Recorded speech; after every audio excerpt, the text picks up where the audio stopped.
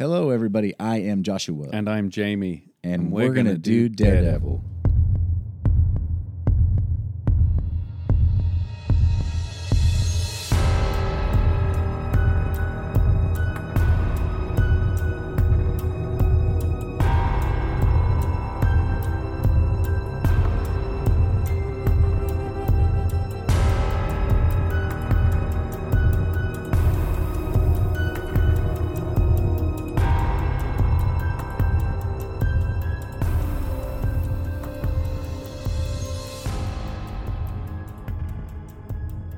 All right, here we are. Hello everyone, episode 53, I think we said, didn't 53, yeah. Yeah, we're just going to cover a couple of graphic novels in this one and quickly go over a Marvel Fanfare story. Oh, that's right, yeah. Which we bounced from last week. And we were going to talk about Power Man and Iron Fist issue 125, but I looked it up and it's just the back of Daredevil's head, so I don't think... We have mentioned it now, but we don't need to go into any detail. We got it done on that one. Jamie, you're wearing your Fogwell's Gym sweater. I am, yeah, Love it. I am. It's interesting because this is a blue sweatshirt that just says Fogwell's Gym on it. I've had more people talk to me about Daredevil wearing this than any other Daredevil item that I might wear. It's probably because people don't see that.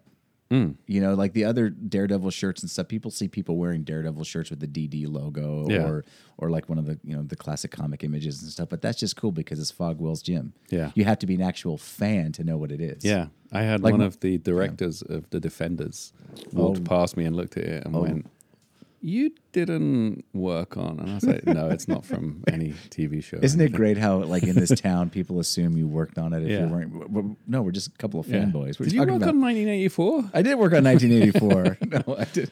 Joshua's wearing a sweatshirt that says 1984. But yeah, that's basically what happens. If you wear any sweatshirt with any logo or anything on it, people will go, "Oh, you worked on that." Especially if you have a hat. Mm-hmm. Like there's been I've seen so many people that have like an Avengers hat, and the first thing that always pops up, "Oh wow, hey, did you work on that?" And it's always, "No, I didn't. I got it from Target." It was $9.95, and So as Jamie mentioned, we're going to cover a couple of graphic novels, and the first one that we're going to do is Daredevil: Love and War, which you can find on the Marvel Unlimited app, which I just found out. Yeah. It's technically the Marvel Graphic Novel Volume 1, issue 24. They put out a bunch of these, including The Death of Captain Marvel and Doctor Doom, Emperor Doom, I think it was called. But this is the 24th one. It came out in December of 1986. 86, yes. 1986. And this is the first time we see Bill Sienkiewicz. Do some Daredevil, right? I think he might have... no, I think you're right. He's been on Moon Knight up until this point, I think. And I think this is his first time we see him draw Daredevil, right? Yeah, maybe. That's a good question. Regardless... whether it was his Daredevil. Yeah, whether it was his first or last time or middle time or whatever, it's definitely a different style than anything we've read so far. Yeah, Frank Miller's the writer. Yeah. Bill Sienkiewicz is the artist. It's definitely a taste that you have to acquire. But if you like abstractness, then this is definitely the book for you. Yeah. And what I do want to say is that his art works very well with Frank Miller. This story, especially. I acquired it quite young. I found this when I was a kid, this book, randomly in a newsagent's, and got it, and I was so blown away. And there's one particular image that, the image of Daredevil jumping out of the window at Josie's, that I remember just staring at that for hours and hours and thinking, how is this in a comic book? I don't get it. We should also say that, you know, almost the main character in this book is Kingpin in a way, more so than Daredevil. And Kingpin, the way that he illustrates Kingpin is crazy. Yeah, it's very similar to if you've seen the Into the Spider-Verse, the movie, the animated movie. The way that Kingpin looks in that is almost identical to how he looks here. Supernaturally huge. Yeah, where his head is almost in the middle of his body because his shoulders are just so massive they go over the top of his head. Yeah. Now, in terms of where this fits into the timeline of Daredevil, we have an idea of what issues it's before. And I have a feeling like this predates Born Again. just because of how Daredevil is. I don't think Karen's mentioned in it at all.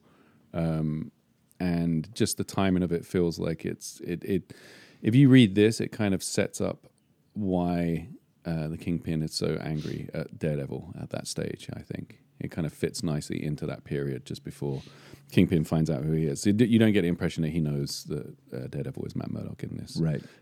But we know that it. So I have a feeling it takes place just before Born Again.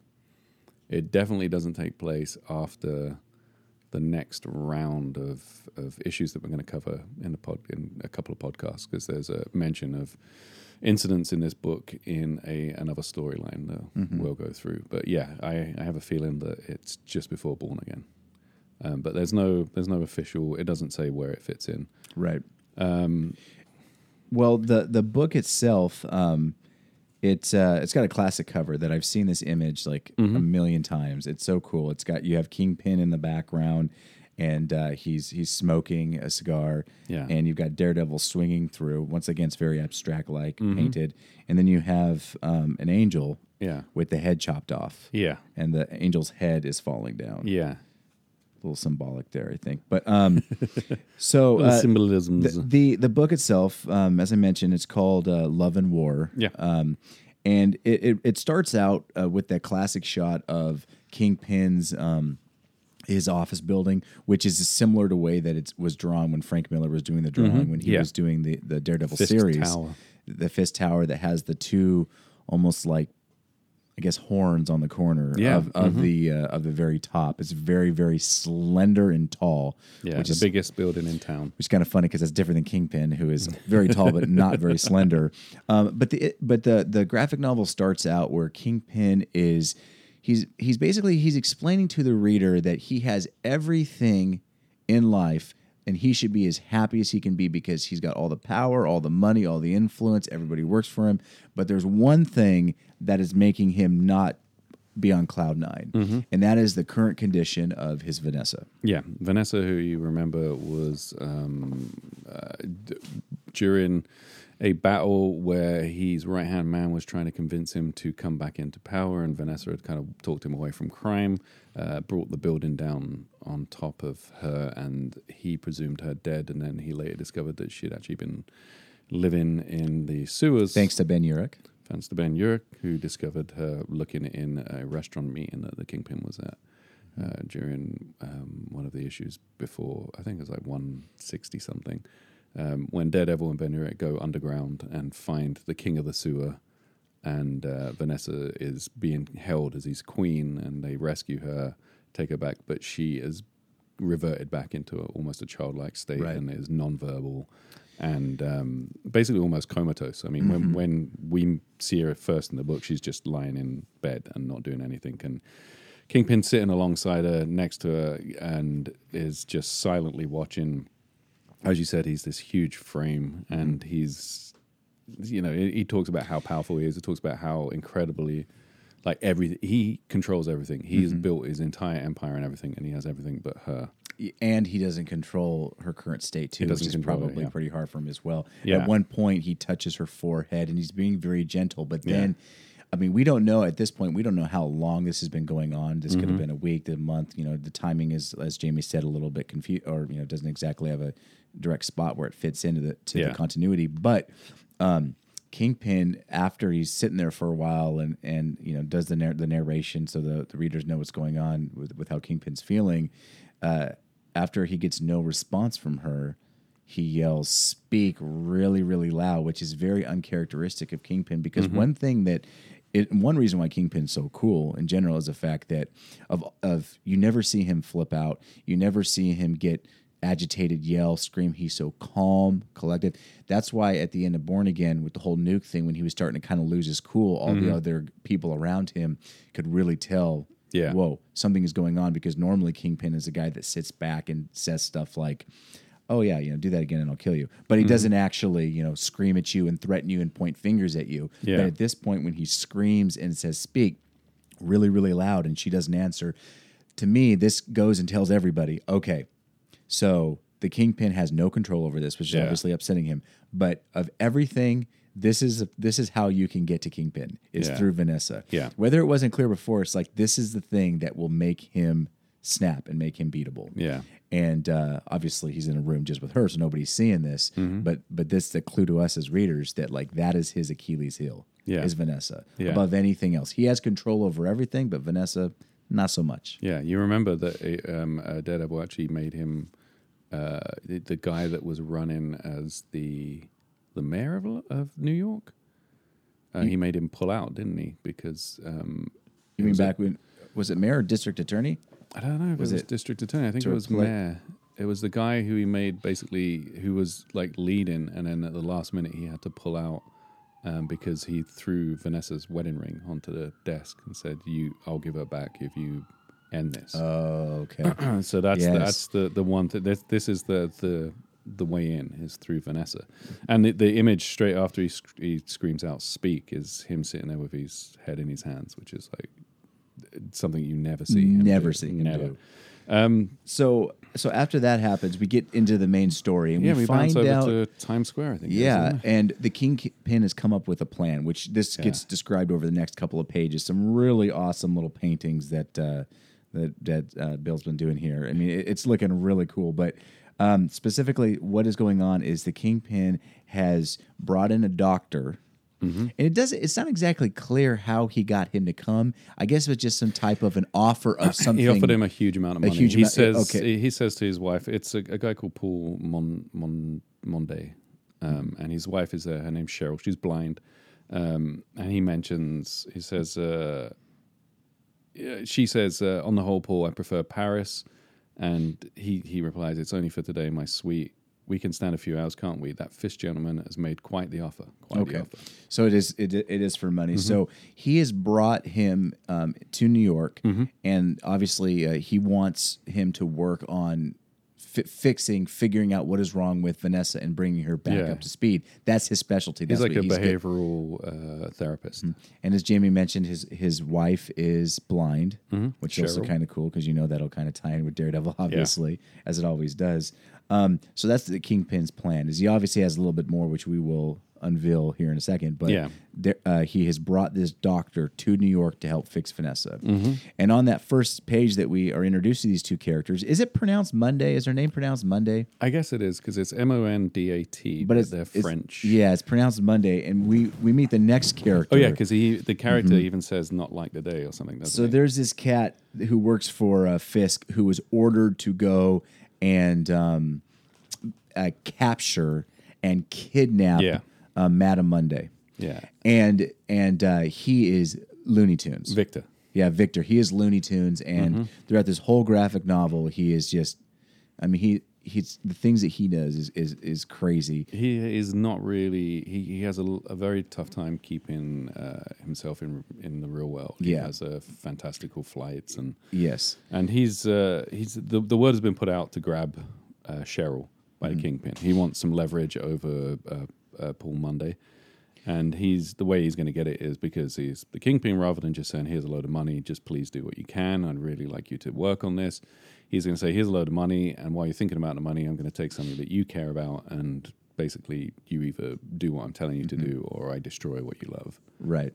So that's Victor is part of that move of leverage. So he's watching them walk through on 52nd Street, and Paul says, "Oh, you've got to try a New York hot dog." He leaves Cheryl alone for a moment to go get a hot dog, and while that's going on, Victor moves in with some chloroform and takes her away. And the entire time that he's doing that, he's talking it out loud. Well, he's talking it in his head. Yeah, he's narrating in his head, and you can just tell from these couple of pages that he's crazy by the way that he, presents himself through his narration. Yeah, it is like the name Monday.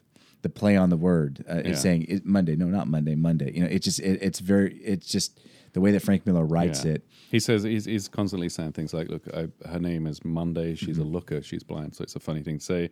He says that her name is Monday, not like the day. I know what it is. I wrote it on a card because I'm a professional. I'm a professional. This is me. Look, I'm doing stuff. I'm professional. Watch me. And it's him trying to keep himself grounded in reality. And we find out later that he has some kind of addiction. Possibly schizophrenia.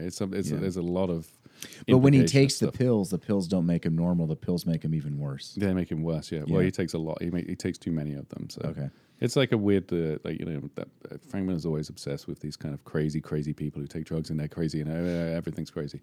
So Paul's holding his hot dog. Yeah, he's holding his hot dog. He looks around and realizes that Cheryl is missing. Yeah, and that's where Victor comes up. Now this Victor looks almost like a mandrill monkey. Yes, he does. Bill Sienkiewicz paints him. Oh my gosh. He's very gaunt, very angular. Yeah. And his features are almost skeletal, but his eyes are like these They're right next to his nose, and his face is extremely long.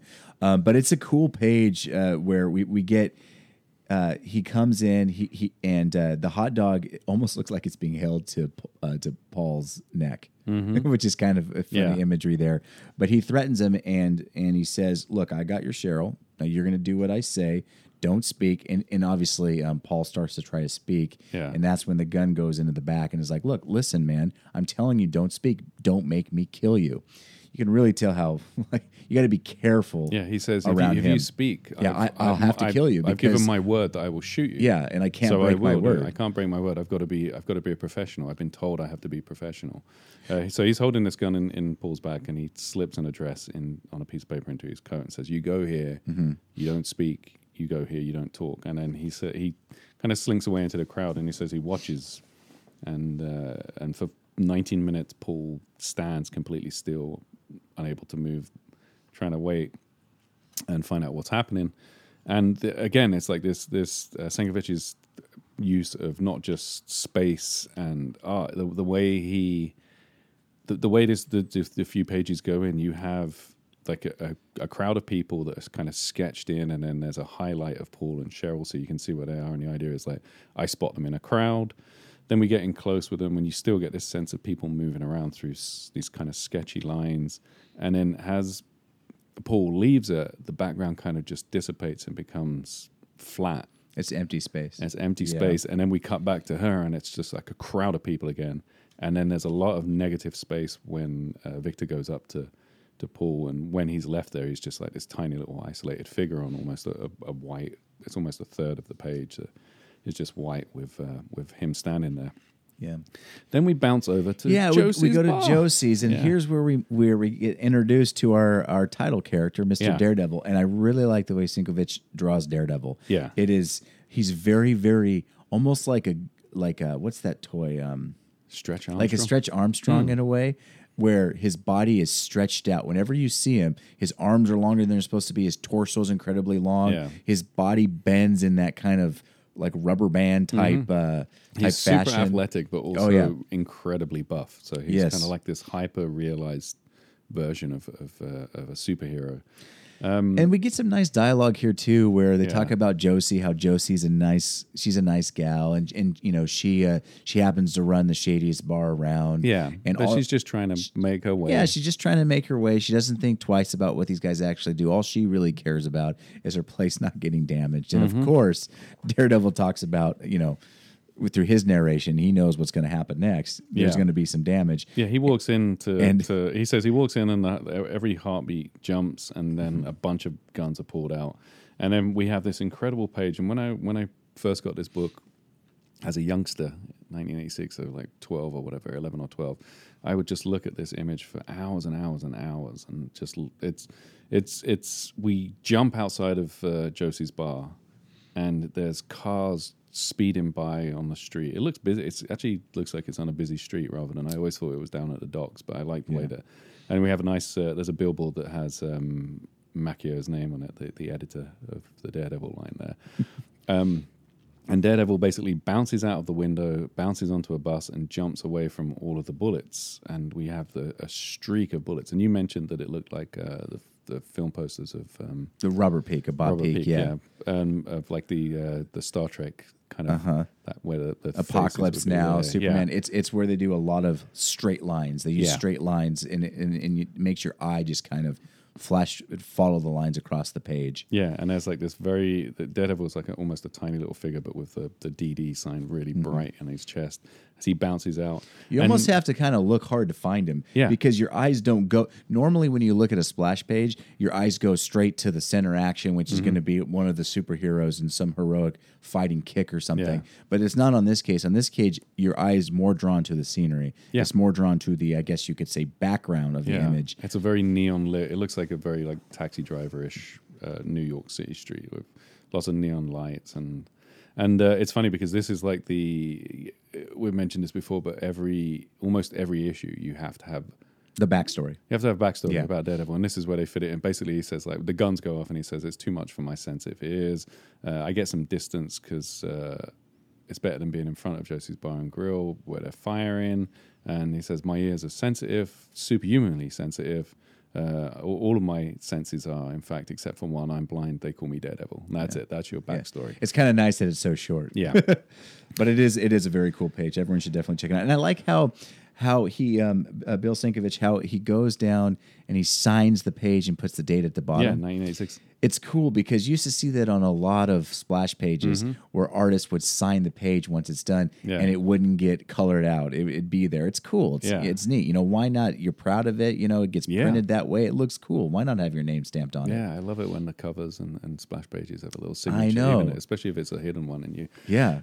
So a lot of the villains in this look like 1940s or 30s or 40s gangsters. But then we see Turk, and he's very much like something out of Miami Vice. He's like 80s galore. Yeah, this is super 80s. He's got very soft, permed, curled hair, some Michael Jackson length pants on where his white socks are showing, and some nice shoes, and then like a really waist length, puffy jacket-y kind of thing, white puffy jacket. So what happens is that Daredevil jumps out of the bar. He hides down in under a manhole cover. He goes through a manhole cover, leaves the manhole cover there, and everyone says, "I think I got him. I think I got him." And it's like, "No way, you got away." And then they go and look over the manhole cover. Turk peers in, and then Daredevil's arm comes up, grabs him, and pulls him down. It's really neat because he takes him down into the sewer, and this is perfect because the sewer is not drawn the way a sewer actually is, but you know, sewers has a lot of pipes and underground things, but they over exaggerate everything. Yeah. And Daredevil, there's a couple of panels where Daredevil is running through these pipes, and they have all these random pipes just going everywhere. And you know, when you go down the sewer, it's not going to look like that, but it paints an image of what, you know, sewers are big. There's lots of pipes. There's lots of tunnels. It's basically a dark space with pipes. Yeah, yeah. So it's easy to get lost. You don't know where you're going, and you can kind of do that with all in one image without having to actually make it look realistic. Yeah, and then, see what it actually be. Yeah, and you have a great page where Turk and Daredevil, basically what Daredevil knows is Turk's going to spill his guts eventually. So you have this. It's 4, 8, 12, 14, like 15 panels that are just squares. And it's one panel will be Turk, and the first one is him complaining about how his pants got wet when he got pulled down in a sewer, and he says these are expensive jeans, they're like $40. Then it's black, nothing. Daredevil doesn't have to do anything; he just has to sit there and wait this out. And the whole thing is that he's basically sweating him out. He's taking him down in the sewer, and he's basically said, "It's dark down here. You could get lost really easily. Tell me what you know." Then Turk slowly starts to talk. He says, "I don't know anything. I don't know anything." Yeah, blank. All right, okay, I'll tell you. I know a little bit. He wants this. Blank. Okay, I know more. I know more. He's up to this. And he basically says, you know, he ends with him basically saying that the Kingpin has had this doctor grabbed, and it's about his wife, and he wants you dead, and that's all I know. And then, okay, the doctor's a brain doctor, and he's in town to help Vanessa, and you'll take me up, won't you? You'll take me up, and then Daredevil. You don't see Daredevil at all on this page. He basically says, "I'll take you back up once you figured out how you're going to help me." What's so awesome with this page is the fact that after Turk talks, normally if an artist would draw it, they would draw a shot of Turk without speaking and just showing the way that he feels and how he's, you know, he's taking, how we would show him getting nervous without any dialogue, just imagery. But instead they're using just black. And it's great because black is what Daredevil sees because he's blind. So I kind of see it as like every panel where Turk is talking, we see his face. When he's not talking and he's there, we don't actually need to see what he looks like because it's not important. It's not important, and Daredevil himself can't see it. Yeah. Yeah, I don't know. That was kind of neat. Yeah. Yeah, it's really nice. Then we jump over to where Victor is holding Cheryl. Oh, and Victor is sitting on a bar stool that is like the longest, tallest bar stool you've ever really seen. Exaggerated. It's so exaggerated. And Victor, what he's doing is he's just watching Cheryl, and he's instantaneously, because of his fantasy lifestyle, or his fantasy way of thinking, fanatical way of thinking. What was the word you said earlier? Fantastical way of thinking. He falls in love with Cheryl. Like, he's talking about her being Sleeping Beauty, and she's so beautiful. Helen of Troy. Yeah, he talks about all the things that he would want to do to her. She's an angel, but he can't because she's an angel and everything. And meanwhile, while this is all happening, Cheryl is just laying there unconscious.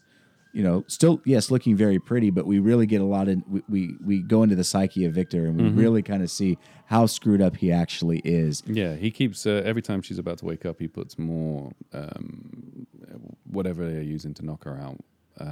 I don't know. He's injecting her with something that's keeping her sedate. Yeah. And he's saying that while this is happening, he's looking at her and he doesn't want to do anything. He's going to keep her safe. He's promising he's going to keep her safe.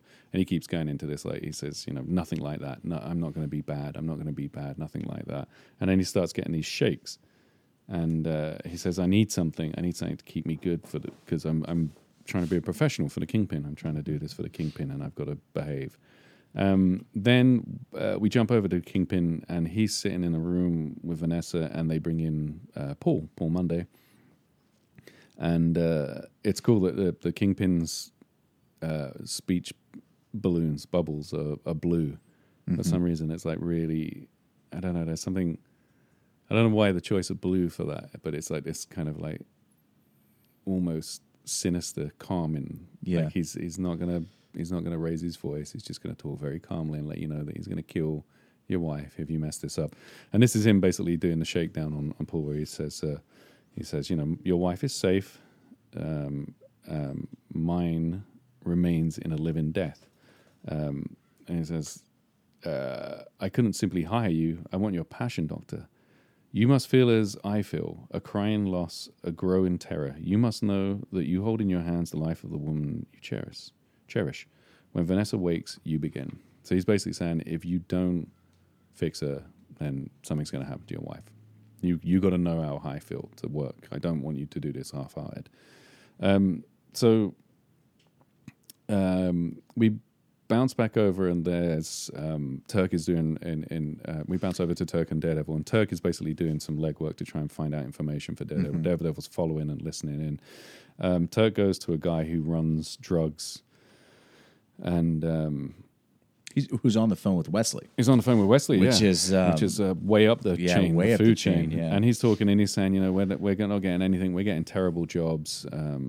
And we've got to do something. It kind of shows that the Kingpin is not really focused on the things that he used to be focused on, keeping the hired goons, the hired help in line where they're supposed to be on the correct tiers. Everything's gone kind of chaotic, out of control, because this Vanessa thing is affecting the way that Kingpin is running his business. Yeah, and they always say throughout it, whenever you see Kingpin, the main thing that everybody says, all of the criminals that are involved in these enterprises, is we make a lot of money while he's here.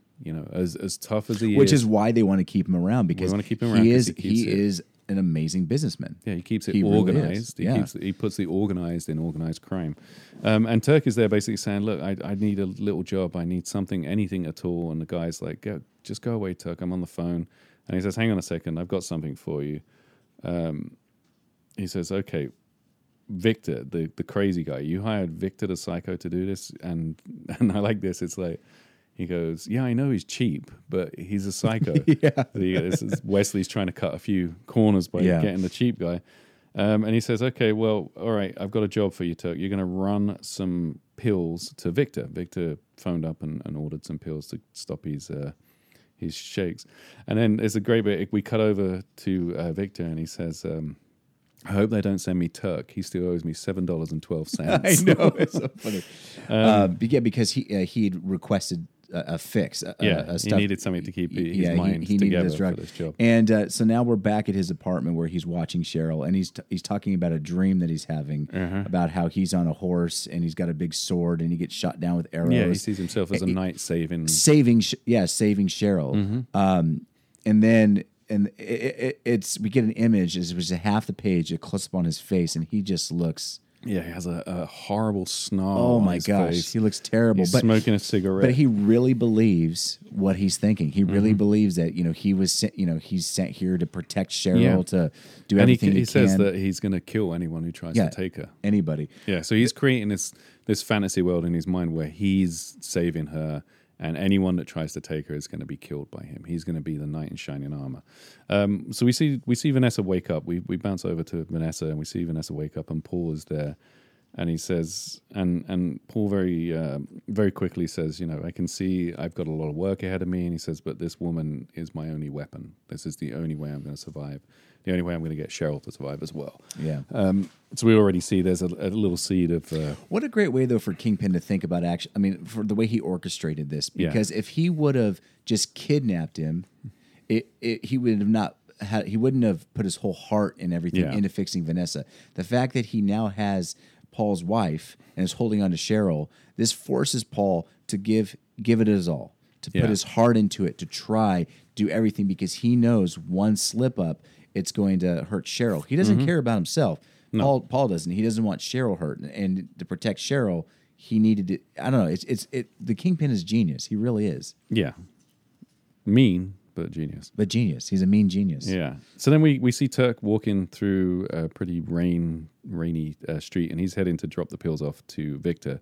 And the whole way he's going in typical Turk style. He's talking. He's talking and talking.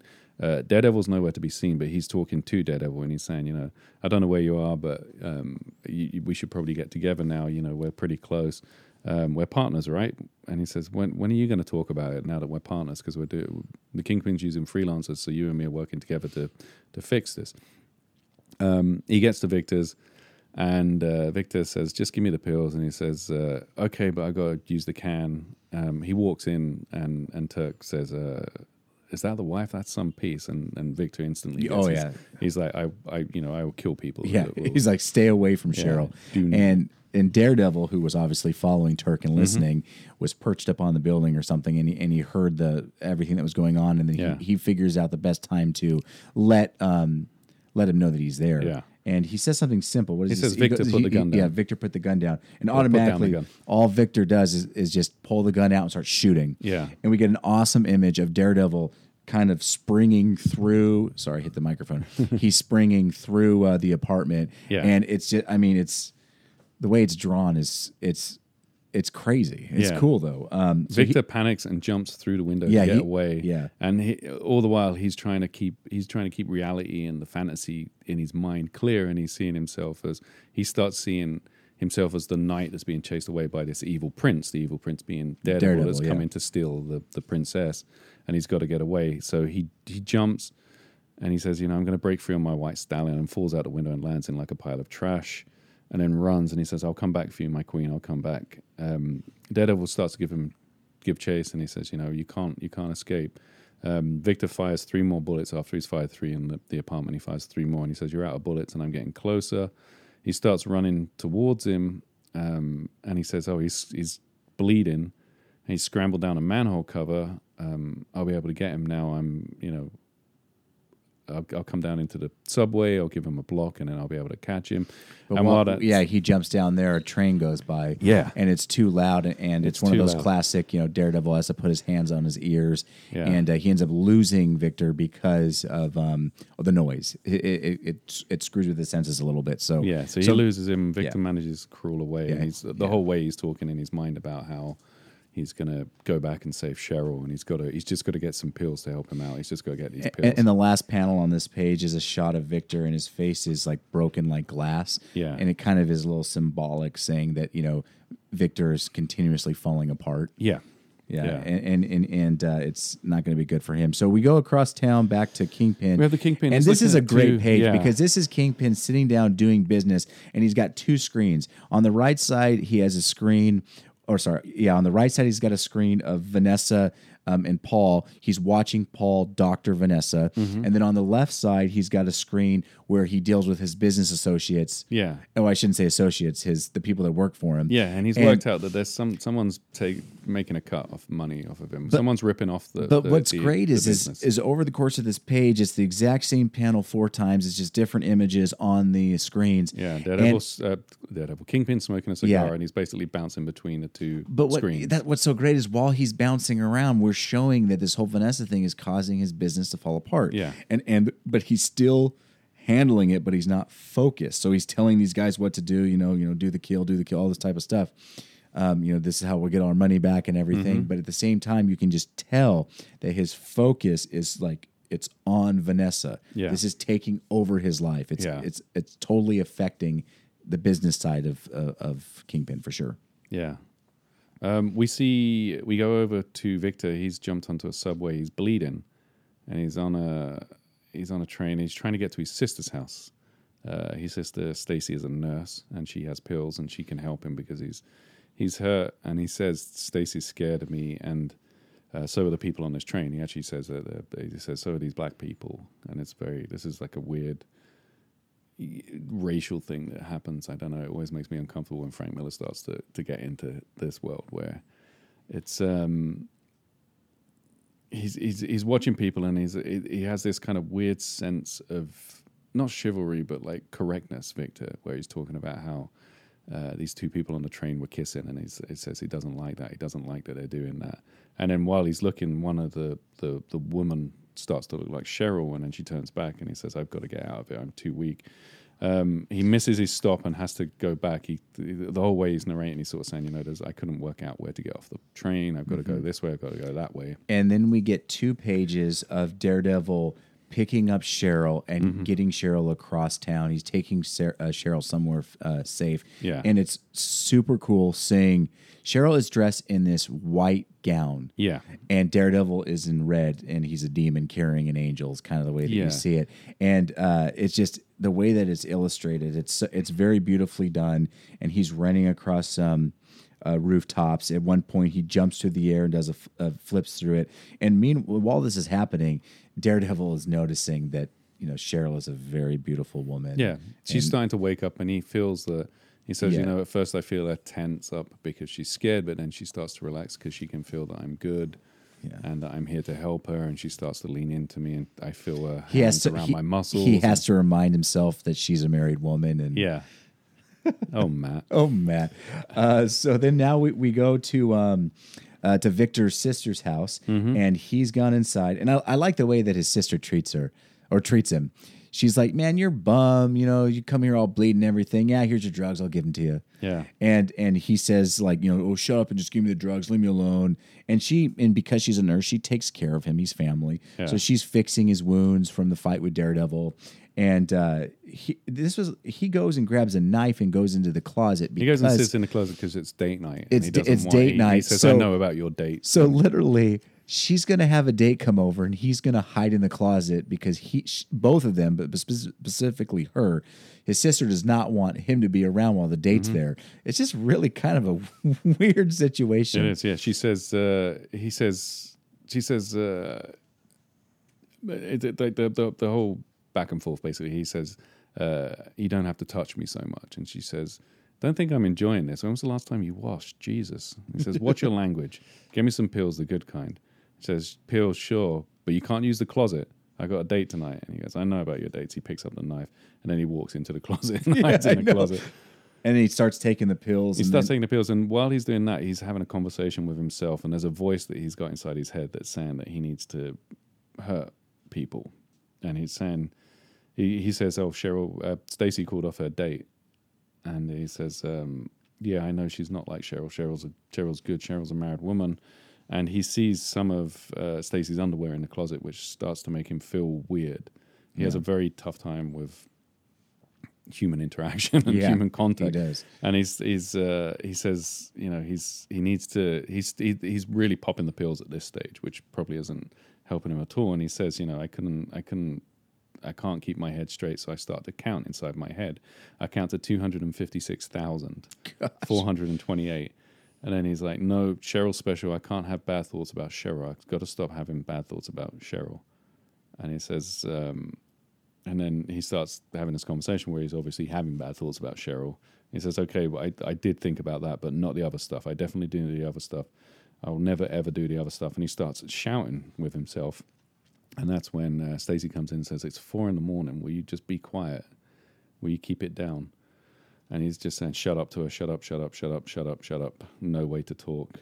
And then he just becomes like a blur of rage-filled faces as Sienkiewicz draws him as though he's just vibrating with anger and rage while he's shouting, and he's holding this knife. And we don't really know if anything happens after that. It's the implication is, though, that he attacks his sister. But you know what the moral of the story is? The moral is, if you need to hire somebody to do your dirty work, spend a little extra money. Spend a little extra money, Wesley. Yeah. Cheaper. Get somebody who can actually do the job and is not psycho. So then we go back to Fisk Tower. We see the 2 screens again. Yeah, the 2 screens again.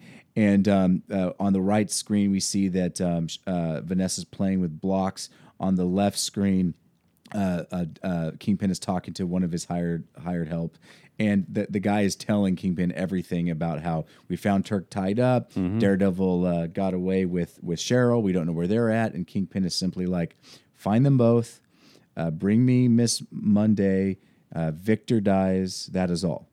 It's like he's very like a brother. Like, do this, and it's up to that guy obviously to make it happen. But on the screen on the left or on the right, we see that Vanessa, very childlike, is playing with blocks. She spelled out the word friend, misspelled it. But now we get a series where we find out that Kingpin is watching this whole thing, and he's just admiring what Monday can do, his technique, how he can. Like, this is why he knows that he went out and got the best guy for it. Yeah. He's able to somehow reach Vanessa on this level that Kingpin could never do. Yeah, and he's amazed by how it's doing it. And then the key here is at the very bottom, the doctor holds up a cube that has an X on it, and then Vanessa goes, shh, with like, need to be quiet about this. So, without saying it, something is kind of being planned a little bit, and Kingpin is a little bit oblivious to it because he's just more impressed with the fact that Vanessa's actually interacting. She's starting to communicate with him, And he says that there's a moment when he first starts to talk on the screen with Paul Monday. He says, "Give me your report," and the doctor says, "I'm not one of your hirelings, Fisk. Speak to me properly." That's a great little pushback bit there. Yeah. But then while he's saying that, I think the reason he gets away with it is that Kingpin's actually distracted because he notices something. He says, it's almost inconceivable, but I think I saw her jump when she heard my voice, and I think there's a look of fear there. I don't understand. But anyway, I'm watching him do his work now.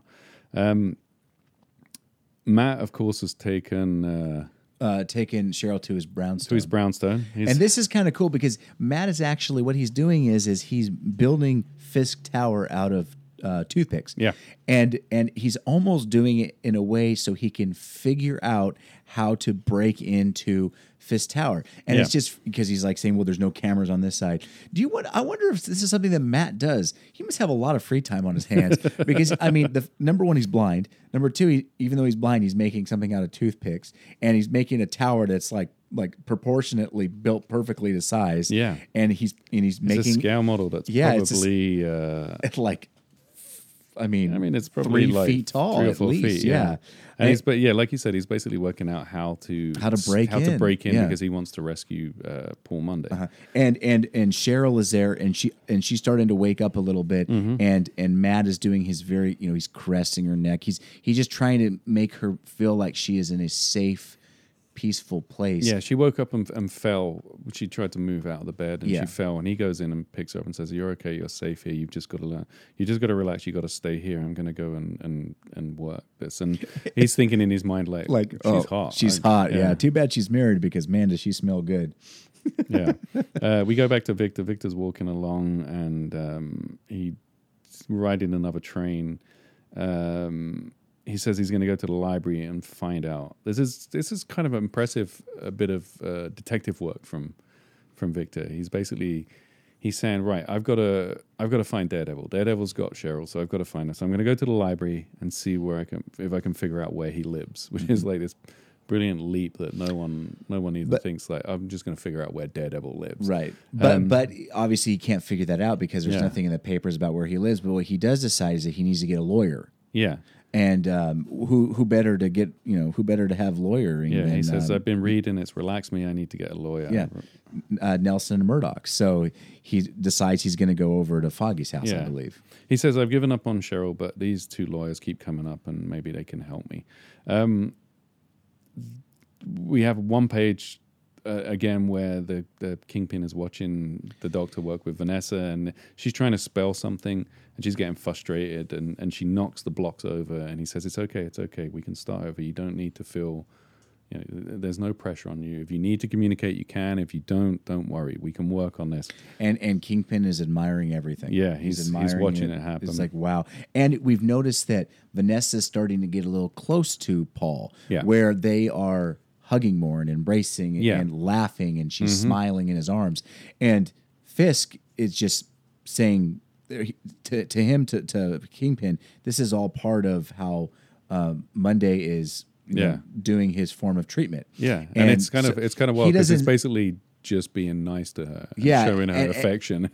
And he's like, this technique, I've never seen anything like this. But he doesn't feel threatened. No. The fact that Vanessa is in the arms of this other man because he knows smiling. that he has power over him. So we go back to Victor. Victor's walking, trying to find Nelson and Murdoch, and he's completely losing touch with, his sense of the real world is collapsing, and he's watching. He thinks he can walk on don't walk signs. He gets hit by a cab, and that's when he says, "I'm going to a lawyer. I'm going to go and definitely speak to him because I just got hit by a cab." And it wasn't Foggy's house. He was actually going to the office. He's going to the office of Nelson and Murdoch. And when he gets there, Foggy is just leaving and waves, and he goes, "Hey man, the office is closed," because right now Victor's at the door trying to pick the lock, we assume, and Victor's like, "Just checking the locks," and Foggy, chubby, he's drawn very chubby in this one. Yeah. Foggy's all I wasn't sure if it was Foggy or not. It's kind of implies, but he's got a mustache. It's Foggy, and he's all like, "Oh, okay, well, all right, goodbye." And then so Victor goes inside. Victor breaks in. He uses a skeleton key or a pick to get into the office, and he says, "I'm going to find out where they live."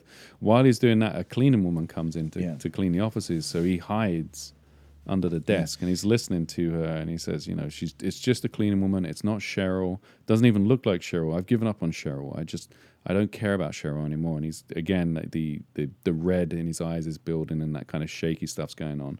And then suddenly we see that he's killed the cleaning woman. Yeah, he pulls out the knife and kills her, and there's blood everywhere. It's all through his clothes and everything. And then he reaches. He decides he's going to clean up a little bit. I like that. He's cleaning up the person that he killed. Yeah, and then he says, "Oh, okay, I was looking for the address of Nelson, so I can go and get him. I can't find that, but hey, right here." He finds a card and he says, "Oh, there's all this red stuff over the card. I can't read where his address is." Yeah. What was the other guy's name? And he's going through and he's like, Nelson and Milton, Morris, Monday, what was it? Oh, here it is. Murdoch. I've got his address. So he's going to head over to Matt's place now, which is probably, convenient considering how he's Daredevil and everything. But so anyway, so we go back to Matt's back to Matt's house. Yeah. And Cheryl is there. Just lying in front of a roaring fire. Matt's making her a cup of coffee or tea. And you can tell that she's getting more comfortable. Yeah. And, she starts to actually now start to talk to Matt. Yeah, she asks where her husband is, and he tells her. Well, the first thing is she asks if she's a prisoner, and Matt says, "Yes, you are a prisoner," which I thought was an interesting take on it, like why he would say that you're a prisoner. But yeah, he says, I don't make any promises. I don't tell her. I tell her everything I just tell her straight out. Your husband's with the Kingpin. I'm going to go get him, and she doesn't cry. She curls back on the couch, and she's holding the cup in both her hands. Her voice is strong, and then she asks me who I am, and I say I'm a friend. And then he says, "And I'm your prisoner." And he says, "Yes." So then we go back to Paul and Vanessa. And at this point now, Vanessa has spelt or is trying to spell a word, and the blocks that are on the table are the letters X, K, and A. Yeah. And and Paul's like, "Oh, good." Yeah, he's saying, "Go ahead." And the Kingpin's watching Sam. What is it? What are you trying to say? Yeah, and Wilson Fisk is like, he's really wondering, what is she trying to spell? Obviously, X, K, and A does not spell anything.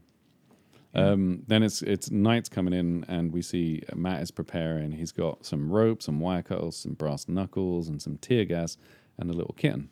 And that's him saying, I'm ready to go and do the rescue mission. So it's almost time for me to go out. It's getting dark, and he says he's dressed as Daredevil now, and Cheryl says you're leaving. He goes, yeah, I've got to go do some stuff. And Matt, he tells her, you're going to be safe here, but just so you know your surroundings, you've got some fire picks. You've got some. He basically says, don't trust anyone coming in. Yeah, do not open the door to anybody. Don't answer the phone. Don't open the door. I'll be back in 2 hours with Paul. And he says, the fire's getting a little low. If you need to stoke it, there's a poker. There's a poker over there at 3 o'clock, Yeah, so she knows that there's some stuff around. We go back to Vanessa spelling out the word S-K-A-Y. X-K-A-Y. X-K-A-Y, yeah. Yep. And Paul's sitting next to Vanessa. They're working very slowly. She's starting to cry. Yeah. She looks up at the camera while Kingpin's watching, and he says, this is actually kind of, it's nice. It's, he says, how he coaxes her so softly, so surely. Then she looks at him for strength and stares at the camera at me with a frightened sob, a glance that holds regret. With a single child's block, she stabs me, she shatters me, and she spells out X-K-A-Y-P, escape. Escape, yeah. Yeah. Oh, such an awesome moment. Yeah. And I love the fact that Kingpin just gets, like, it took he's him just that sucking on a cigar, and he's just looking and it took at him that long, not until he got the P, because X-K-A-Y. XK. That's nothing, but when you add that P on there, doggy.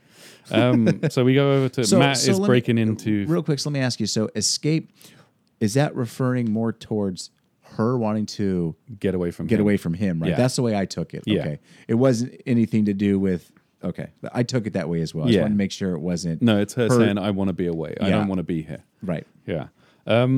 So we see Daredevil. He gets to Fisk Tower, and he says, When I read this, I thought this was a little bit odd. So he gets there, and there's a guard dog. There's a Doberman with a watchman. And he starts barking at him. So the reason he had that kitten, remember? Yeah. So he takes the kitten and puts the kitten down in my head. I'm thinking, dang, that's a little vicious, But he says to Cheryl says, is anything going to happen to him? He says, no harm's going to come to the cat. I know, but still, it seems kind of like, wow, so you're putting this little tiny kitten down. And what's interesting, Jamie, is so obviously the reason why he brought the kitty was so that way the dog would... When the dog was barking, the guard would say, oh, you're barking at the cat rather than me. But also, too, he brought a cat specifically because the cat, once the dog got the scent of the cat, the dog would forget about Daredevil's scent. But who's going to say, like, Daredevil didn't know that the kitty cat would be okay? Yeah. The dog could have went and killed the cat. Yeah. He doesn't. It's one of those things where when a superhero says, I promise. Trust me. Yeah, you're going to be okay. I promise nothing's going to happen to you. And then what happens 10 minutes later? Something happens to you. Something happens. He uses a grappling hook, and this is cool because the whole way he's going up, he says, I'm not happy with how I threw that. He's like, I should have tested it. I should have tested the grappling hook. This isn't good. This is one of those. He doesn't have his billy club. Yeah, this grappling hook is an actual like rope with a grappling hook. The old fashioned with it's got the what is it? It's got 3 blades. Yeah, and you got to catch it on something. Mm-hmm. He says there's a little bit of a wobble there. So he starts climbing up. Then we go back to we see the Kingpin is watching.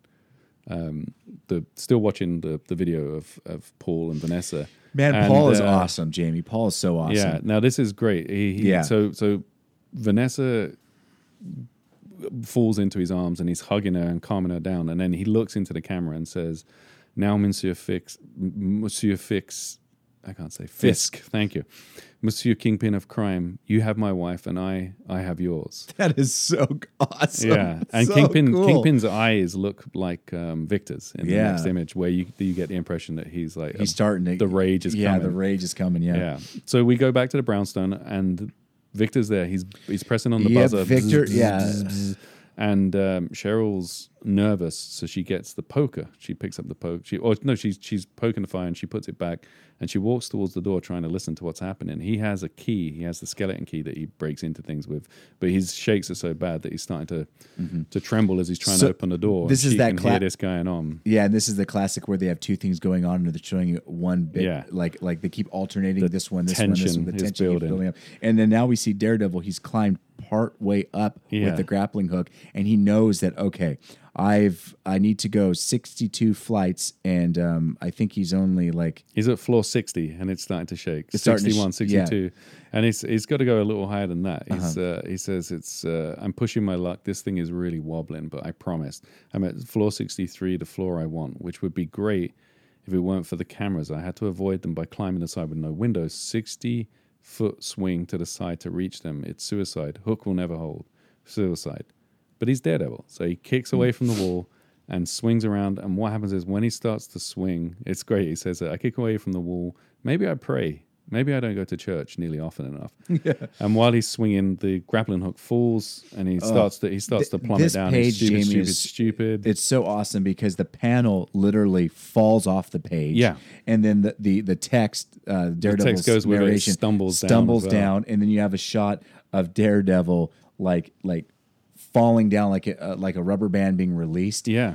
And then there's a little spot of blood, too, just to kind of show that something bad's going to happen. And Daredevil, in typical Daredevil, to grab a ledge, and fall down. A ledge. And then while he's on the ledge, he realizes that because he hears Turk inside talking, right? Yeah. And he finds out that he's only like on like the 43rd floor or something. Yeah, he says it says I heard something outside, and someone says, Turk, we're 45 stories up, and he says 45. That's 18 stories low, and my arm's useless. He felt all the tendons pop and the shoulder dislocate.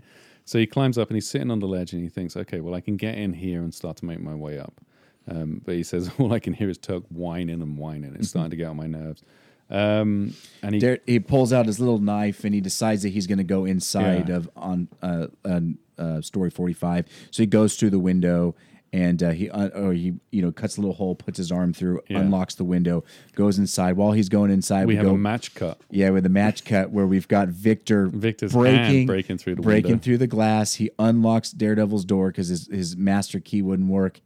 A match door. He goes inside and he cuts off the head. He says it says right in front of me is Cheryl, and he cuts the head off of one of the statues. This was confusing to me, was because so he wanted to kill Cheryl at this point, right? Mm-hmm. He did he think that Cheryl was the thing that was making him feel sick? Because he was so infatuated with her, and that now he's at the turning point where Cheryl now has to die. He's saying, I just want to talk to my lawyer, and he's starting to shake, and he's like, I'm over Cheryl. I just want to talk to my lawyer because I got hit by this cab. And I can't tell if Cheryl said something to him because he says there's no way to talk. Or maybe he's saying there's no way to talk to my lawyer by going through the door. So Daredevil, and then we go to cross town again. Daredevil goes inside, opens the door. Turk's in there. And Turk is basically a janitor now. Janitor at this point. And look how tall this is great. They drew Daredevil. Daredevil's like at least 3 feet tall. At least 3 feet. Yeah. And this is great. Turk in typical Turk style says, I got the job. I'm now the undercover man. I'm working with you still, hey buddy. I'm here. Hey buddy. Hey pal. Yeah, and I can tell you where the doctor is. I know everything. And they go up in an elevator, and they're going up. He says the elevator's stopping on level 50. See, there's a security check, and see the new guy up there. He likes to shoot, and he says, "Okay, well, what does he says? He says, you think you might let me get clear?" And he says, "Okay, let me do the talking. I'll do the talking." And then he goes inside, and in typical Turk fashion, he's like, Daredevil's behind me. So he gets the gun and just starts shooting in Daredevil's direction, right? And obviously, he shoots into the elevator. And Daredevil's already on top of the elevator at this point, so he doesn't end up getting hit. The guy says, "Turk, you schmuck, it's empty." And then he says, keep shooting, man. He can turn himself invisible. And then we go back to Fisk Tower, and now we've got the 2 screens again. Yeah. But this time we can tell. Now remember, the business side on the left has a man's face in there saying, "Break in, boss." Turk says it's Daredevil. Boss, do you copy? And the Kingpin, right side, the screen has been broken, smashed in, smoke coming out of the screen. And just like when Kingpin was screaming at the beginning, like he is just not himself. He is just completely out of character. And the fact that he broke that screen, we know that he's defeated. Yeah, and he also says he no longer has control. A pendant which has Vanessa's face in it, and he ended up cracking it. I think when he broke the desk on accident. Yeah, and we see a bit of the room that's just destroyed. It's destroyed. This is such an awesome image, and you've got Kingpin like a child on the ground, holding on to his the crystal pendant, feeling like a little baby. Yeah, and he literally is defeated. Paul Monday won. Yeah. And we bounce over to our friend Victor. Yeah. Oh, and Victor has gotten really I feel so bad for Cheryl here, but obviously Cheryl's blind, so she can't see. But so Victor is chasing. Victor's moving around, and he's basically saying, "I can smell Cheryl here." Yeah, that's weird because all I could smell before was eggs. I could smell egg salad. Yeah. Now I can smell Cheryl. And he says, "No, that can't be right. There's the pills. It's not. I'm here to speak to my attorney. I've got to just smell eggs. I can't smell Cheryl. I can't smell her. And then he sees her hiding behind a curtain, and he basically thrusts the knife at her, and she manages to avoid it just slightly. And he gets tangled up in the curtain, so she runs. And while she's running, he grabs her nightgown. She falls to the ground, and he starts to sort of climb on top of her. Yeah. And he's talking about he's holding the knife above her like he wants to kill her, but he's like, everything is highly sexualized in his mind. So he's talking about how he hates the way she's moving. He's now switched completely where he hates her, and he's like, I can feel her moving. It's a sexual way of moving. It's the wrong way. She's bad. I can tell she's bad. I've got to kill her now. So she's calling me names, and it doesn't make sense. It sounds like French, but it's no way to talk. Yeah, and he takes his knife and he puts it up in the air, and he's going to bring it down and stab her. But at that moment, Cheryl reaches over because she's close to the fireplace, grabs a fire poker, and stabs. And she swings it at him, and he kind of leans back enough, and then she manages to swing back, and she hits him in the side of the head, which sends him kind of crashing to the ground. They've switched places now where she's climbed on top of him, and she's holding the fire poker up, and he's talking about how much... She brutally kills him. Yeah, he's basically saying, I realize now I can see you're beautiful. I'm really sorry.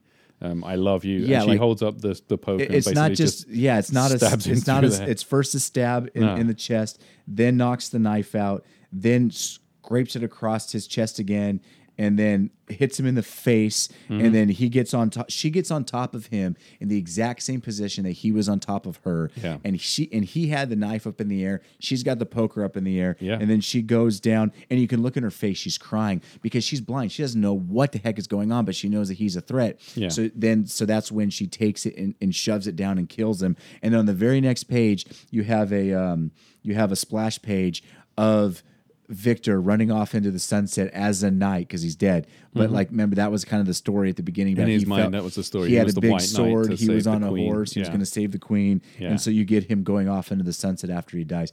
Very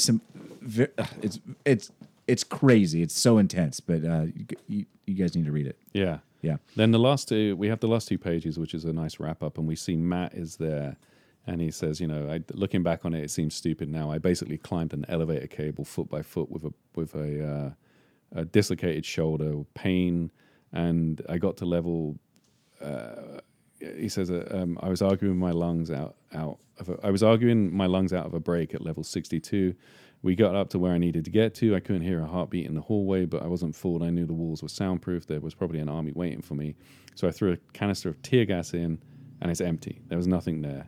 Everyone was gone, and I basically managed to walk out the building with Paul. And he walks out with Paul and Vanessa. Vanessa goes with Paul. They leave and fly to Europe, and no one stops them. And Cheryl's with them. Yeah, all three of them go off. And the cat and the little kitten. With them. Yeah, there you go. See, there we go. So, so Daredevil was right. He made a promise. And he says that in Paul's wallet there is a blank check in a bottomless bank account to pay for Vanessa's treatment. Another account and a new identity await her in Europe. The Kingpin will never see his wife again, and I will pray for him. Isn't that insane, though, that the Kingpin is now, like, he realizes he lost, and he has his little tantrum. He gives it up, and he knows that Vanessa is better off with Paul, and that Paul can make her better. So that's why he's okay with her leaving with Paul. Yeah. But the last page is it's the exact same thing that Daredevil said. The same thing that Kingpin said at the beginning, where he's talking about, like, I have everything, I'm in control, I got the world. Yeah, there's no caveat on this one, though. He basically says, I have everything I desired. ... And then Yeah, ellipsis. So that's you can the see end the of little crystal as the only thing on there. But this is very subtle. You can see there is a little bit of, like, almost like he's trying not to cry in his eyes, the Kingpin in that image. Yeah. Like in the first one, it was so... The first image of him, you see that big image. Well, you don't even see it. You see his back, but you see... When you see him all the way through, you see him as someone who's very in control to someone who gets full of rage. And then this one is just him, like this. Even though he's this huge presence, he's completely in control. His face is so sad looking in that last image. So did you feel like we needed anything else at the end of that? Did you feel like it could have been a couple more pages? No, I felt like it was a contained enough story. It was? Yeah. Okay. Did you want to know what happened to the cat? No, I thought it would have been life. You get a 1-page sum up where Daredevil talks about how he went up there and he was gone. I thought it would have been kind of nice to actually see that, to actually see Daredevil go up there and realize that they had already left. Yeah. And then he actually goes and sees Kingpin on the ground like a baby crying. Yeah. And then Daredevil just walks away because he's like, oh, well, I guess I won. Yeah. And then walks away and leaves. I thought a moment, you didn't, this whole Daredevil and Kingpin never interact. Never, ever which together. I like. And I wanted to keep it that way. But it would have been kind of cool if Daredevil would have actually seen Kingpin and then just seen that he'd won. and then went away. I thought that would have been kind of fun. Yeah. Maybe. That's that one. That's overall, it's a very fun read. The art is beautiful. Yeah, the art it's very abstract, so it's definitely an acquired. Or you have to have an acquired taste for it too, because it may not be. If you look forward to, if you like art that's more like superheroes that are muscly and that this is a lot different than Singovich is really a lot more. I mean, he started out doing. I can't even remember which issues he started on, but he did Moon Knight. He did. I think he's done a things that Daredevil's appeared in, but maybe not in the main Daredevil book. I'll have to look into that. But New Mutants, and he started to get a little more experimental and try to do new things with the artwork. And he is. I mean, he does this and Elektra Assassin, and I think those are except for some inking work maybe on the Death of Daredevil. Maybe he does all of the artwork on that, the Last Days of Daredevil, or whatever that series is called. But he doesn't do much in the main book. But the Elektra Assassin series that comes out either around this time or a little while after that was an 8-issue miniseries that we'll probably cover at some stage, because even though it's Elektra, it does mention Matt very briefly. I don't think Daredevil's in the book, but Matt definitely is. But yeah, I really like his artwork. I love what he does, and I love that it's somehow it strides between the absurdism of like superheroes, where the heroes are very exaggerated and very muscular and very big and very tall and expanded versions of himself, and it's kind of like the way the Kingpin is drawn is like something that fills his entire world. Like every panel he's in is pretty much all him. And then the more abstract stuff that comes into it is really beautiful. But I like him. Yeah, no, it's definitely fun, and it fits for this story perfectly. Yeah, specifically because of Victor. Yeah, that sense of losing touch with reality. Yeah, and the use of negative space is beautiful in the book. Daredevil himself is probably only in like it's probably 6 pages. Yeah, or he's not in very much. It really is a Kingpin and Victor story. Yeah, yeah, and the cat. Whatever, Jamie. I know, right? So that was 1986. We're going to bounce way ahead to a book that I personally have theories about when this takes place, and it doesn't take place. It doesn't. Trying to fit this into the main Daredevil story is nearly impossible, because in terms of chronology, it feels like it fits in just after issue 191-ish. But in terms of when it came out, it was like 1990, I think. It was one of the last things that Frank Miller did before he did the Man Without Fear miniseries, and then he cut all ties with it. But to me, this book feels like it's Frank Miller basically saying, look, this was my Daredevil. This is all the stuff associated with my Daredevil. This is my character, Elektra. It's done. Stop trying to tell stories with it. I'm putting it away. The book is Elektra Lives Again graphic novel. And this is from a different print company, right? Yeah, this is Epic. Epic was a mature line that came out, which also did the Elektra Assassin miniseries, I think.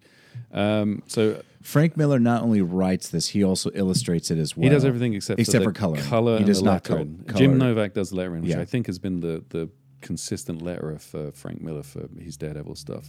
And Lynn Varley is the colorist, who it's beautiful color. It's like a watercolor and a kind of washed out watercolor. I feel like Frank Miller's art is hard to color.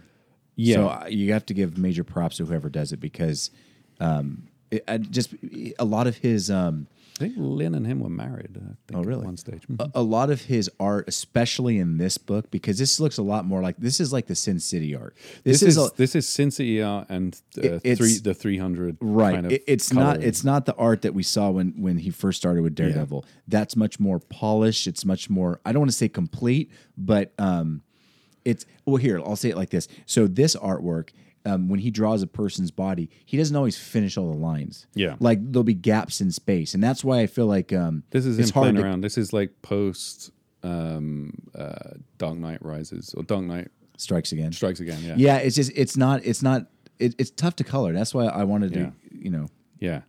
So there's and this is also we get all of the very heavy text that he starts to use in like Dark Knight. Yes, I know. Returns. What is it called? Dark Knight Returns, right? Yeah. Dark Knight Strikes Again? No, Dark Knight Returns. The first one? Yeah. Yeah, but the second one's got way more. Yeah. But it's that whole thing of like lots of little panels and then lots of text next to it. And we're told it's Monday, April 1st, but we have no sense of the year. But like I said, I think it's around the time when Elektra has just died. Yeah, it's she's just died. New York. It starts out where Matt is going to church to do a confession. Yeah. And he confessed to the which is very heavily a Frank Miller thing, that whole he really leaned into the Catholic guilt side of I do want to say though, this type of art, like I know not everyone is a fan of Frank Miller's art, but he does a great job in this book about drawing the establishing location shots. Yeah. And not just the angles that he chooses, I feel are very for those specific things, for the establishing shots. I really like the angles that he chooses because they're not all just straight on. He's good at perspective in here. Yeah. And you didn't see a lot of that with his first run in Daredevil, messing around with the perspective a lot. There was a little bit, but this is all about that. There's a lot of stuff where the theoretical camera is up high, is down low, moving around. It's got he does a great job of that, and he actually does a lot of detail on the backgrounds. Yeah, this one is all about this. He's in church, so it's like almost completely black backgrounds except for these hugely stained glass windows that are lighting up everything. And it's it's very heavy-handed symbolism, but it's him talking about how he goes over the whole thing that he happened. Tells about, his entire Daredevil Elektra story. Exactly. And it does it over like 4 pages. Yeah. And the priest wants more specifics. Yeah. But he doesn't want to go into it because he's saying he's been having these dreams. Yeah. And he doesn't want to go into the details of the dreams. Yeah, he's not emotionally ready to go into the details. But no, that's Monday. So Tuesday we see it's like a snow scattered, a dirty, snowy New York scene. And this is cut up with Daredevil in bed, tossing in the sheets. So this is the first dream that he was talking about with the priest. Yeah, and the dream is basically he's dreaming of Elektra. Elektra is throwing away the sword, but she still has blood on her hands. And he says, he didn't tell the priest about the worst part of the dream that scared that has been really affecting him, which is that she's running through a forest. Elektra's running through a forest. She's chained. She has like cuffs on, and her legs have got chains on, manacles. And as she's running, she's falling. She can hear people coming, and she starts to see. She's falling through the snow, and she can see them. It's all of the people that she's killed as an assassin.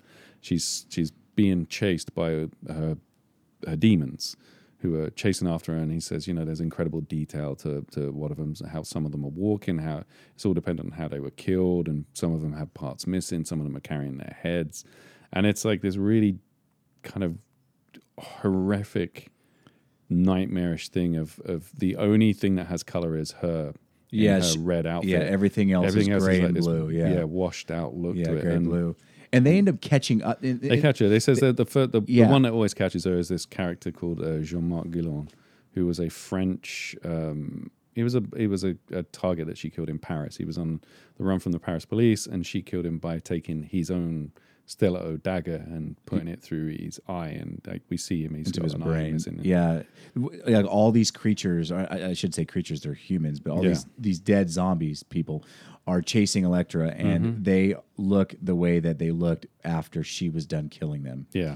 And some of them, like Jamie said, are pretty disfigured. And so he catches up to Elektra and starts to, I guess, cut her eye out the same way she had stabbed him in the eye, and everyone else is kind of watching. They're trying to they catch up, and one of them says he has no imagination and he's going to do worse things. Yeah. There's people there that are just like they don't even. She can't even remember who they are, and she killed them. And then suddenly the dream kind of shifts to, and I couldn't tell if this was her or someone else, but there's like I think it's her. It's Elektra that's being consumed almost by the snakes of the hand. No, I think that's Matt. Oh, okay. Isn't it? I thought it was her. I thought it was a really weird picture of her because she has very red lips. It's very hard to tell, but it's like a character who has like a crown of thorns and snakes are surrounding her, and it's a ritual. And it's about the people that are going to work for the hand being brought to the edge of death, and then they're sort of given a rebirth and a new name. Yeah, and that's when Matt wakes up. So pretty much, these dreams that he's having are what he believes is happening to Elektra if she's alive or in the afterlife, right? Yeah, it's kind of like where her soul went. Yeah, and he feels bad about it because obviously, she's not in a happy place. She's not jumping around on clouds. Mm-hmm. So these are nightmares, and it's stressing him out. Mm-hmm. And then while he's having these nightmares, they wake him up, and he decides, maybe it's better to not even sleep. So Matt goes and he plays piano. Mm-hmm. But then when he starts playing piano, like the sound of the keys and everything, it's starting to remind him of another dream of like a drum being played and going back into the hand hand thing, ceremony thing. So Matt is just terrible. I mean, the way that Frank Miller draws him, like he's got a 5 o'clock shadow. He's got the biggest bags under his eyes. Yeah. He's like scrunched over, bad posture. These dreams are really, really affecting him. Yeah, and he's thinking back to how Elektra died, how she was bleeding out on his step, and he's talking about how he could hear the way her lungs were filling with blood. He could hear all the detail there and how it really has hit him. And then we cut to Saturday, April 6th, and the scenery in this book is beautiful. That's what I was saying. So he does such a great job on all those. And we have one panel or it's actually a full page, I guess, a splash, where we see several Matts going downstairs from his bed because he lives in a multiple story. In the brownstone. A brownstone. And it's just so cool, like the way that Frank Miller illustrated this. You should definitely check it out just for that. The story gets a little kooky in some parts, but checking it out for that, it's really cool. So anyway, on Saturday, April 6th, he has the dream, and it's police officers. A police officer is beating Elektra to death, and it wakes him up. And this is cool. He actually this kind of dates it a little bit, but again, I really do stand by this. I don't think this book takes place in linear chronology. In the series, I think this is like Frank Miller's version of what would happen afterwards. Yeah. So he phones up Karen, and it's the page where he's speaking to Karen on the phone is beautiful because it's like his own apartment has these stained glass windows now, but they're very simple. I can't remember the artist's name, but like those blocks of color, and it's just a series of blocks of color. And the conversation that he has with Karen is something that somebody who misses an ex-girlfriend or ex-boyfriend would call and be like, "Hey, how's it going? Booty call. What are you doing? I don't know. I thought maybe you'd want to get together. If not, it's cool. It's fine. We don't have to, but we could go over there. There's that cabin we could go to." And ultimately, she ends up turning him down. Yeah, and he says he can hear that she's at a party. It says, he says, "How's LA going? Are you having fun?" And she says, "Oh, you're working in educational films. That's great." And he says, "Okay, well, if you wanted to, I could send you a ticket. We could meet up in Vermont." And then he says, "Are you all right? You sound funny." And he says, No, I didn't mean anything. No. And he says, "Okay, all right, sure. I've still got your number if I need to call." And then the conversation ends. So that dates it to obviously post 150-ish or whenever Karen left, and pre Born Again. So it's like that.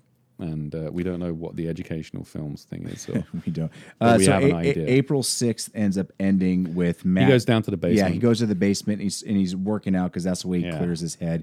And then the next day is Sunday, April 7th, and he has another dream. And this dream is he's walking. Well, we don't know if it is or isn't. That's the weird thing about this. This is where it starts to slip away. But the way that the Frank Miller draws it makes it seem like it is very much a dream. He takes orchids to Elektra's grave. Right.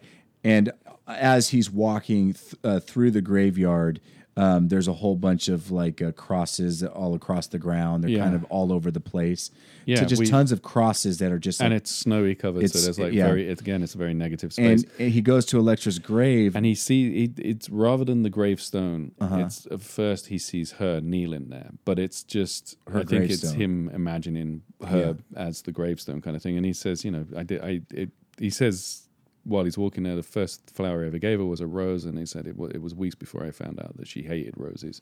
And then he lays the orchids at the gravestone. Yeah, I guess you're right. Maybe it wasn't a dream, but the way it's that kind of him.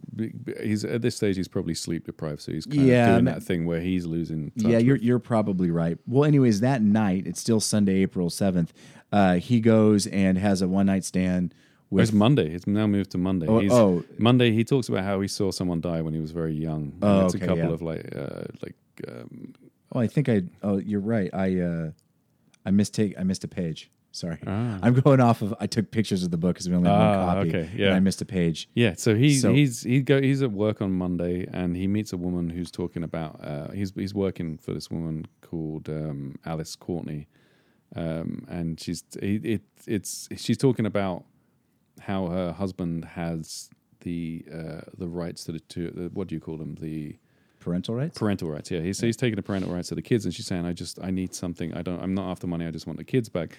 And while she's telling the story, Matt's remembering a story about a fight that he saw in a bakery shop between two friends who had got a little bit drunk and messing around. One of them fell through the window. One of them was pushed through the window. And a piece of glass 6 inches long went into his chest, and they were putting the wax paper from the bakery on the chest while they were waiting for help. And he said, all I could hear was this horrible sucking sound, and it's all I can think about while this woman's telling a story. So it's just like this horrible written off this woman. There's like a complete coldness to Matt at this stage. And, he says, don't worry, everything's going to be okay.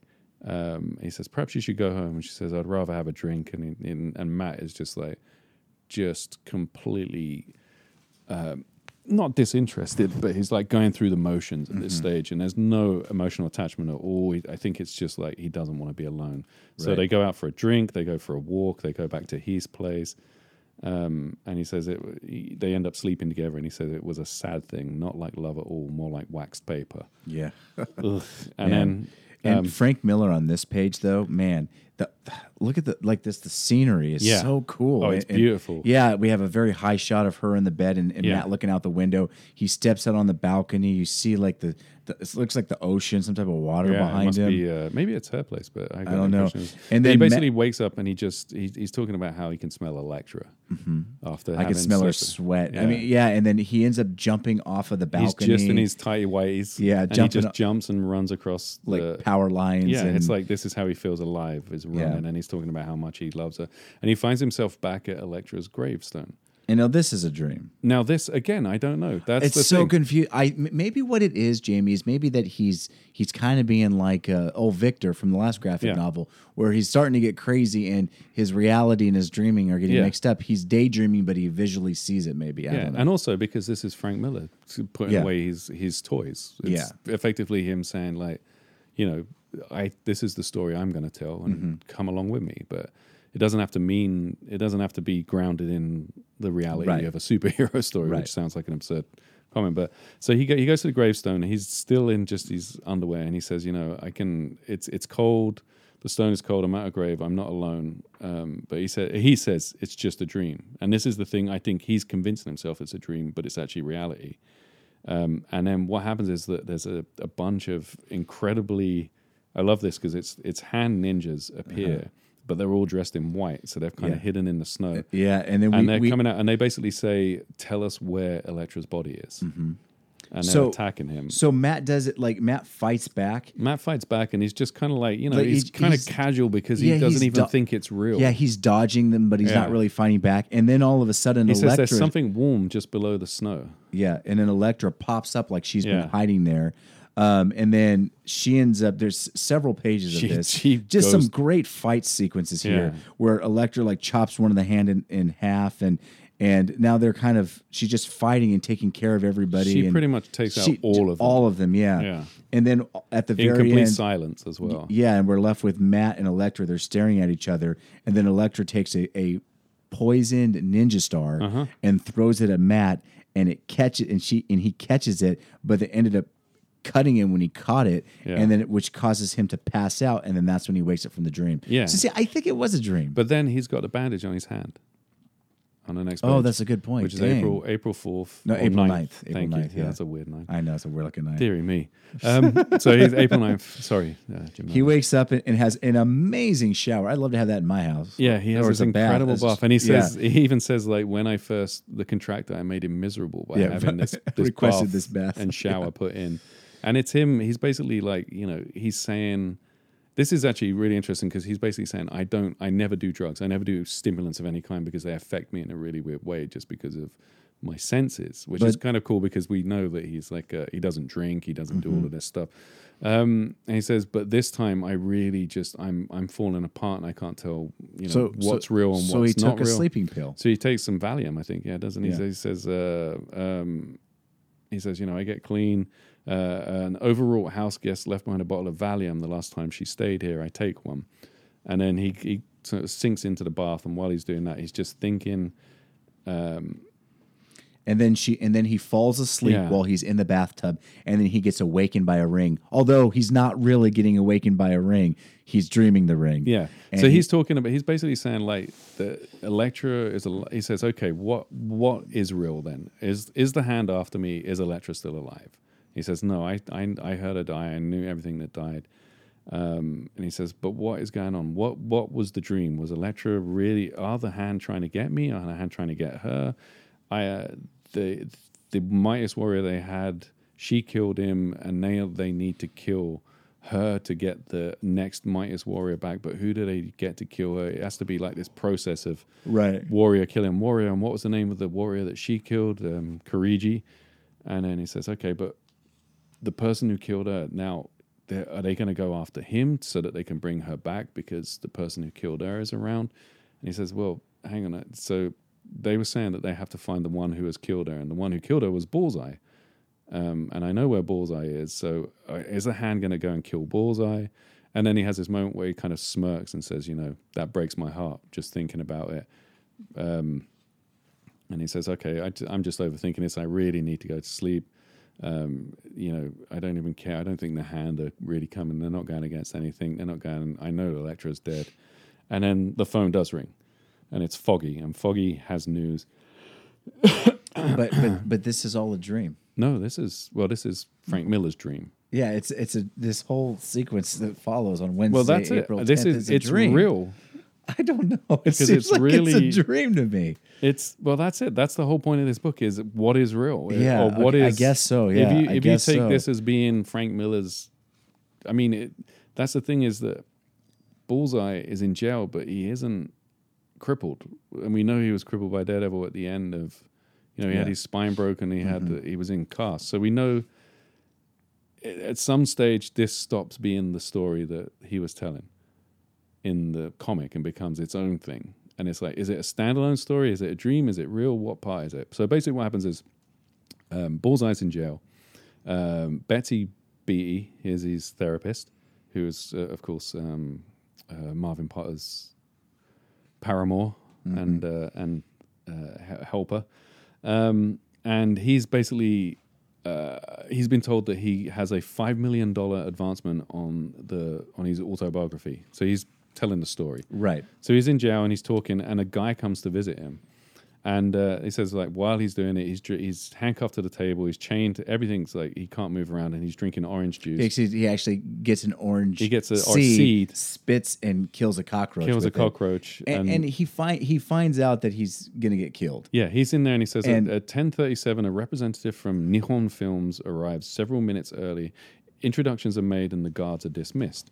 And it's so funny because he right before he ends up he gets killed by being stabbed in the back of the head or the back of the neck with a pen. With a pen, yeah.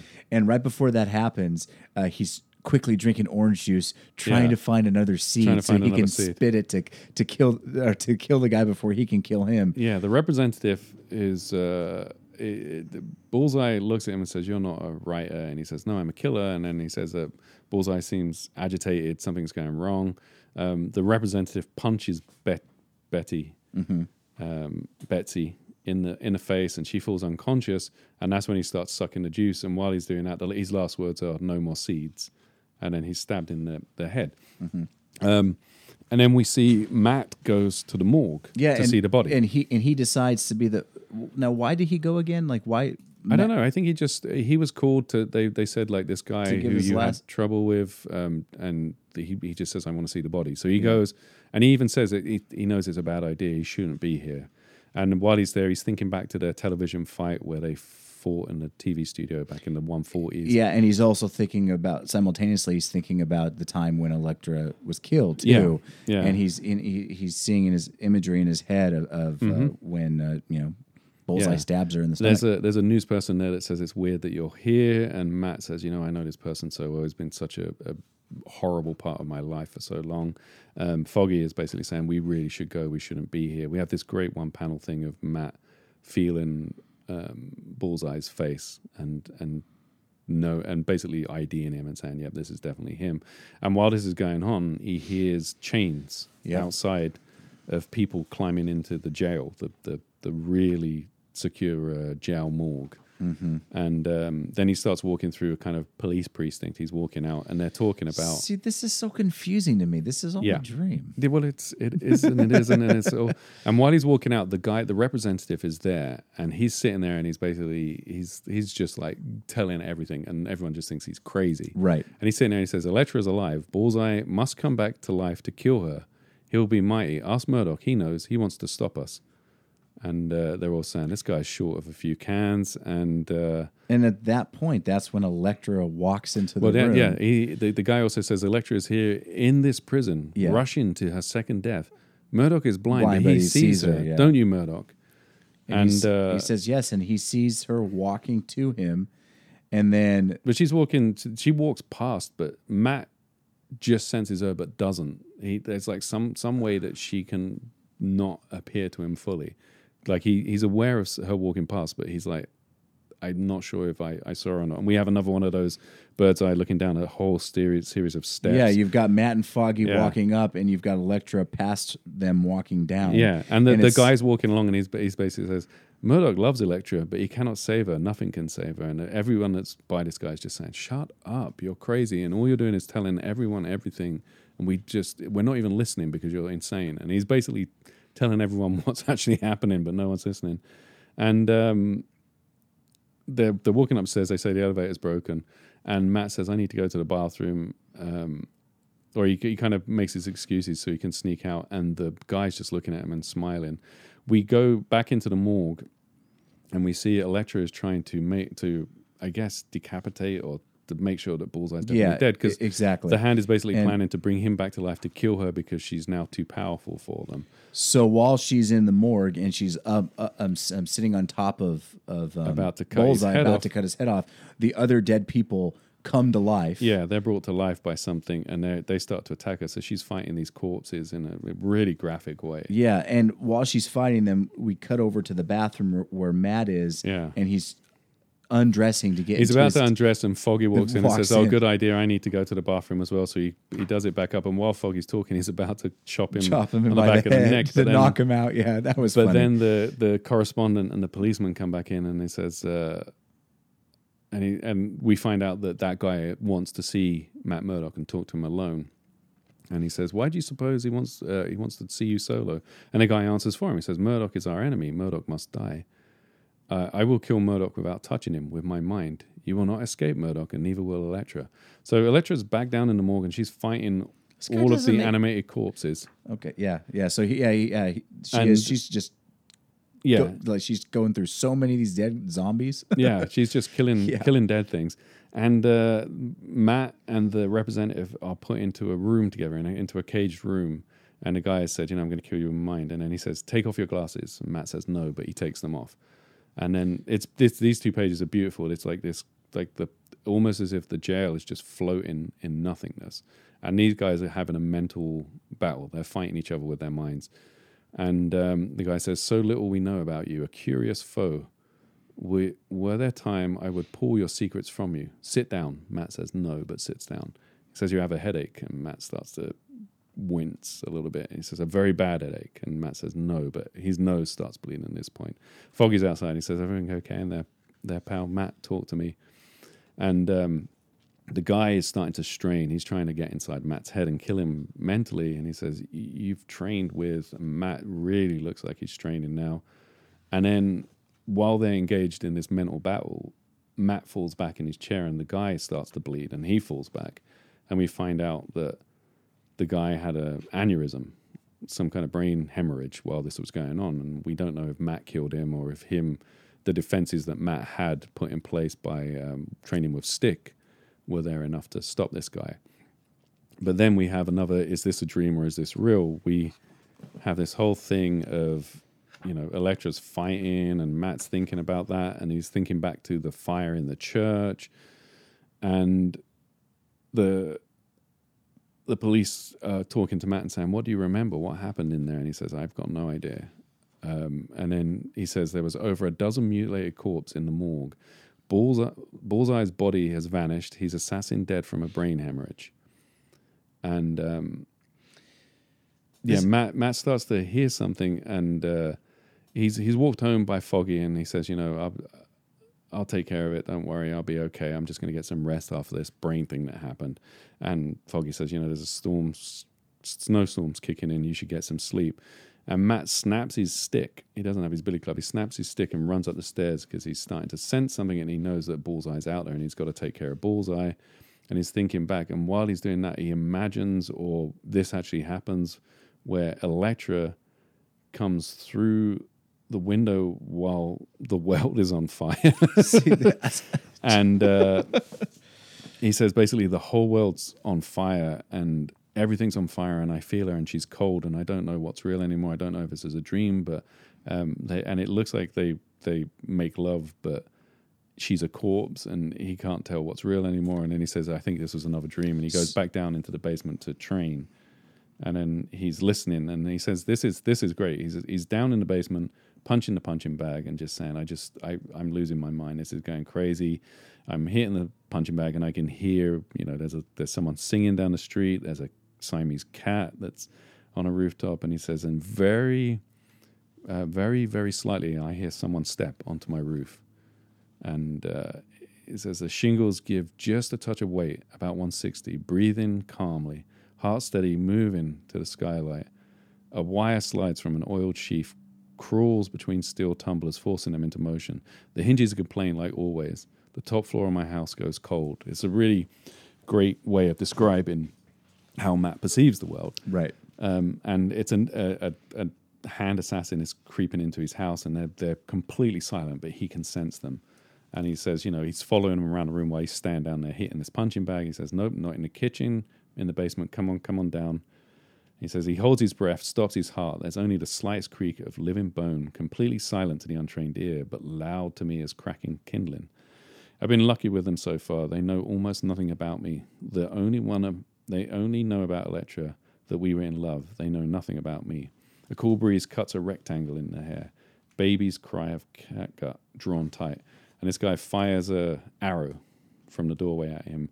Matt drops, catches the arrow as the guy jumps up and pulls out a sword. He says his heartbeat, I follow the pulse out past his elbow, and he throws the arrow back at him into his wrist. And the guy he throws some of those little, the little spiked balls on the floor to try and limit where Matt can go. Pulls out some nunchucks, but Matt is able to hit all of his nerves in his other arm that doesn't have the arrow in it and make his arm useless. They get into a little fight, and he uses the weights that are in the basement to attack him. And he says just as he's about to fight, he hears a noise in the alley outside. A man breathes deep, holds it, and then a blow dart is blown through the window into the guy's head, and that ninja runs away. But he says, I got his scent. I couldn't lose him now if I try. And he chases after him. There's scenery of Matt chasing across the rooftops after this ninja. And then we just randomly jump into the middle of a fight in a church where Elektra, dressed as a nun, is leaping off of the roof of the church down into falling, like arrows being fired up at her. She fires an arrow down and the drum's beating. And we have these 3 or 4 creepy looking hand guy. It's a nun and like priests that look like, I think it might even be 5. I can't tell. It's really hard because it's just like black shapes and they almost look like gray aliens. They're so alien. Maybe the ninja that blew the blow dart. Who did that? Who blew the blow dart? No idea. I think it was Elektra. You think it was Elektra, and he's chasing after her to try and get to... Yeah, because it's a scent that... he says, I couldn't lose it now if I tried. But he says but that couldn't could lose be it now if I tried. Yeah, because it doesn't really make... They don't show the... Yeah, I think that might be Elektra that did the blow dart. So basically what's happening is that the hand have got these guys trying to bring Bullseye back to life in that ceremony that we've seen them do with Kirigi and which Matt tried to do with Elektra. And they succeed. They bring Bullseye back to life and he's like this heightened super sense and super powered level. And by the time Matt gets there, Elektra has already been killed. Elektra has killed every ninja in the place that was guarding it. And she's not quite dead, but she has been stabbed. She's been stabbed in the stomach. And then Matt goes up to her and she dies because there's that big, huge splash page. She doesn't die just yet. There's a splash page of her on her knees and he gets to her. And just as he gets to her, that's when Bullseye comes up and he has a sword and he scrapes it across the church floor. And they face off against each other. They get into the fight. And while they're fighting, Elektra, in her dying state, grabs a sword. And so it's Elektra and Matt versus Bullseye. But Bullseye is like heightened super strength, has come back from the dead. And Elektra is dying. So it's kind of like a completely, like Matt gets beaten completely. And his face is scarred up because he's been thrown through a stained glass window. And Bullseye's just about to kill him when... Elektra reaches up but right before she dies and chops his head off. Yeah, so there's this whole fight, and then you see Matt fires. His arm's broken, and he fires a bow and arrow one-armed into Bullseye's neck, which gets his attention. That's about it. And then Elektra's been stabbed again in the chest, and she falls back on the ground, and that's when she gets the sword, and she manages to swing it and cut his head off, and she says goodbye to Matt, and that's when she dies again in his arms. And we have another image of him holding her, and he's like, it looks almost like the Jeff Darrow hard-boiled level of like damage that's been done to Matt. To Matt, he's like completely broken. But if you think about it, Matt didn't have to do hardly anything. Elektra did everything. Elektra did all the, and then we have like you were saying about the Sin City thing, where Matt goes and puts like 1 million band-aids on his face, but it's all in silhouette. And he stops off. He gets, he goes, gets some help, gets cleaned up a little bit, then goes and buys 5 gallons of gas, a can, and he steals some matches. And he goes and sets fire to the church and burns it and burns down the church. And he says, that's the end of it. This is all ending now. So let me ask you, Jamie. And then Elektra's standing on some clouds, so he freed her. Okay, so what part of this story actually happened? Honestly, I mean, was Elektra there at the police precinct? I don't think any of it happened in the story. But let's just say in this, I'm not talking about continuity. I think it happened. I think that will happen. So that happened in the story. So I think the only stuff he was dreaming was her being chased by her demons. Okay. Everything else, I think, happened in the real world, and it was just him unable to differentiate. There's a lot of really, really cool imagery in here. Oh, it's a beautiful book. Yeah. Frank Miller did a great job. There is nudity, we should say, to the younger listeners. Yeah, it is very adult. If you ever wanted to know what Bullseye... it's just very confusing to me because... At the end, the end doesn't give you any hint as to what was real and what was not real. No, and I think that's why I stand to each his by, own. So everybody can read it and take their own interpretation of what and I think it is just Frank Miller saying, look, sure, I'm done with my story. You guys need to... It's almost... I wouldn't say that he was overtly doing this because I don't know him and I wouldn't want to speak for him, but it's almost to me like him saying, move on. Like it's 1990... Daredevil's done. My Daredevil's done. You can move on from that story. You can do your own stories, which is kind of it's there's different ways of doing it. I think we're going to find out, like Ann Nocenti, when she finishes her run, she does this great thing where she leaves 5 or 6 storylines not open. She closes everything up nicely, but then she offers up these different versions of stories that the next writer can run with if they want. But I get the impression that Frank Miller was like all the ends of his runs are final. 191 is pretty final. It's him saying Elektra's born again, but she's gone and lived, and with the chase, and it's all done. And Bullseye's broken, and Daredevil's Daredevil. Then at the end of Born Again, it's like, I'm Matt, I've broken everything, I've rebuilt it up, I'm done. This is like another level of that, where it's like him saying, like, the church has been burnt down, the religious imagery can be, I'm done with that. That was my idea. Bullseye, I turned him into who you all think he is now, and I've killed him. Elektra is completely mine, I've killed her, you can't touch her anymore.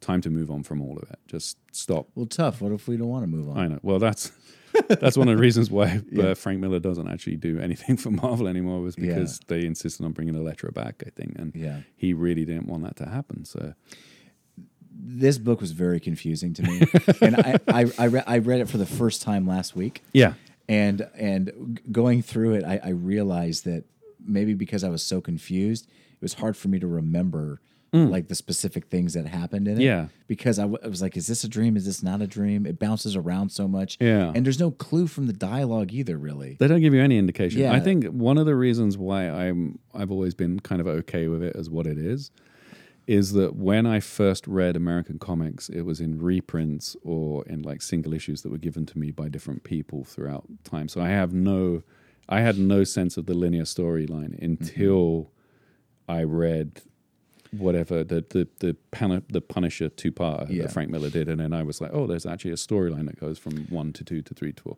But you know what though, like, I don't even really mean by throwing this into continuity, how does it fit? I'm just talking. It doesn't fit anyway. It doesn't fit at all. I'm just talking about in the actual story, in its own contained story. I can't even tell what's going on through a lot of it. Yeah, and I understand this. I understand kind of like what you said. I felt the same way about how Frank Miller was trying to wrap everything up, is what it seems like. And killing Bullseye, telling everyone for sure that Elektra is dead. The impact that it had on Matt's life. Now he's moved on by burning the church and all that stuff. And like, you're right, I see all of that. I do, but the story itself is it's so all over the place. Yeah, it's almost like it's almost like the cheat of having Matt be sleep deprived, so him being confused is enough to justify them not really having to tell you. Right. So it's very open to interpretation, but it's very like intentionally vague about all of that stuff. Like the trick of having very specific dates. Like if you wanted to, you could go back and you could work out roughly. I'm good. Like, Jamie. Tuesday, the 9th, April 1st, Monday. Okay, I'll find out what year's April 1st month was on a Monday. You're right, yeah. But that's like that's another layer of cheat where it's like, but that's all we're going to tell you. So you think like we're being honest about what's real and what isn't. It kind of sucks a little bit because I really liked Frank Miller's run in Daredevil. Yeah. It was so good, and I feel like I understand, like if he was done with it and he wanted to tell his own version. I mean, this is the rated R version of comic books. Yeah. And that's kind of where Frank Miller wanted to go to and what he likes being in. So I get that. But it kind of sucks in a way because like it would have been great if he would have come back and came up with a whole brand new story and, instead of just trying to tie it up, rather just, like do a whole brand new one. Yeah. Because I thought he did such a great job with Daredevil. Yeah. But, it is what it is. The books will always exist. I'll always be able to go back and read, Exactly. And you can drop this in wherever you want. Yeah. Yeah, the trash can, right? I was kidding. That's a joke. That's a joke. No, there was a lot of it I did like. The artwork specifically, there was some great stuff. All the scenery and all the buildings, the establishing shots, the high angles, which are really cool. Yeah. The way that he drew Matt with like showing how tired he was. Like it's hard to draw in general, but to draw a character and make him look tired and then more tired and then more tired and then more tired. Whew, that was good. Without adding too many lines. Really quickly, I'll go through Marvel Fanfare 27. Yes, please do. Really, really fast. This is not a very good comic book in my mind. I was not the Is this the car one? This is the car Oh, one. yeah, it's kind of goofy. I'm not a very big fan of it. Marvel Fanfare, as you all know, is supposed to be where they printed it on fancy paper. They have a whole bunch of different characters. They do a couple stories in each issue. Different creators, different creators. Mm-hmm. They can have fun with stuff. But just to sum this one up really quickly, Foggy goes to Matt and was like, "Hey, Matt, I'm going to buy us a car." And Matt's like, "What do we need a car for? I'm blind. I can't even drive one." And Foggy goes, "It's all about appearance. It's about the image. The image. We need a car. All the other lawyers have cars." And Matt's like, "All right, fine, let's do this." Well, while this is all happening, and before they go car shopping, while they're going car shopping, Matt just talks about how much he hates traffic, how much he hates all the congestion, how he hates like just vehicles in general. There's such a it's noise, it's pollution, everything. I don't like it. Yeah, well, and he actually gets there's a car thief that he gets off the hook as well, right? There is, yeah. So they end up getting he gets a car thief off the hook, and then they go and buy a car. And Foggy is so easily manipulated by this used car salesman. He's still with Debbie at this point. Yeah, as well. yeah. He is. So he's buying it because they're planning on going on a holiday. They're going on a holiday. He does have the mustache. He does. He gets very manipulated. Well, anyways, so they go and they get the car. Well, that very night when he parked out in front of his house, the car gets stolen. So Matt changes into Daredevil, deals with some more cars stuff. He hates cars. And he actually kind of at one point feels like, you know what? I need to get this car back because Foggy's right. This is also my car. This is our car. Even though I can't drive it, I need to get it back. So the car thief that he got off, he actually goes to him.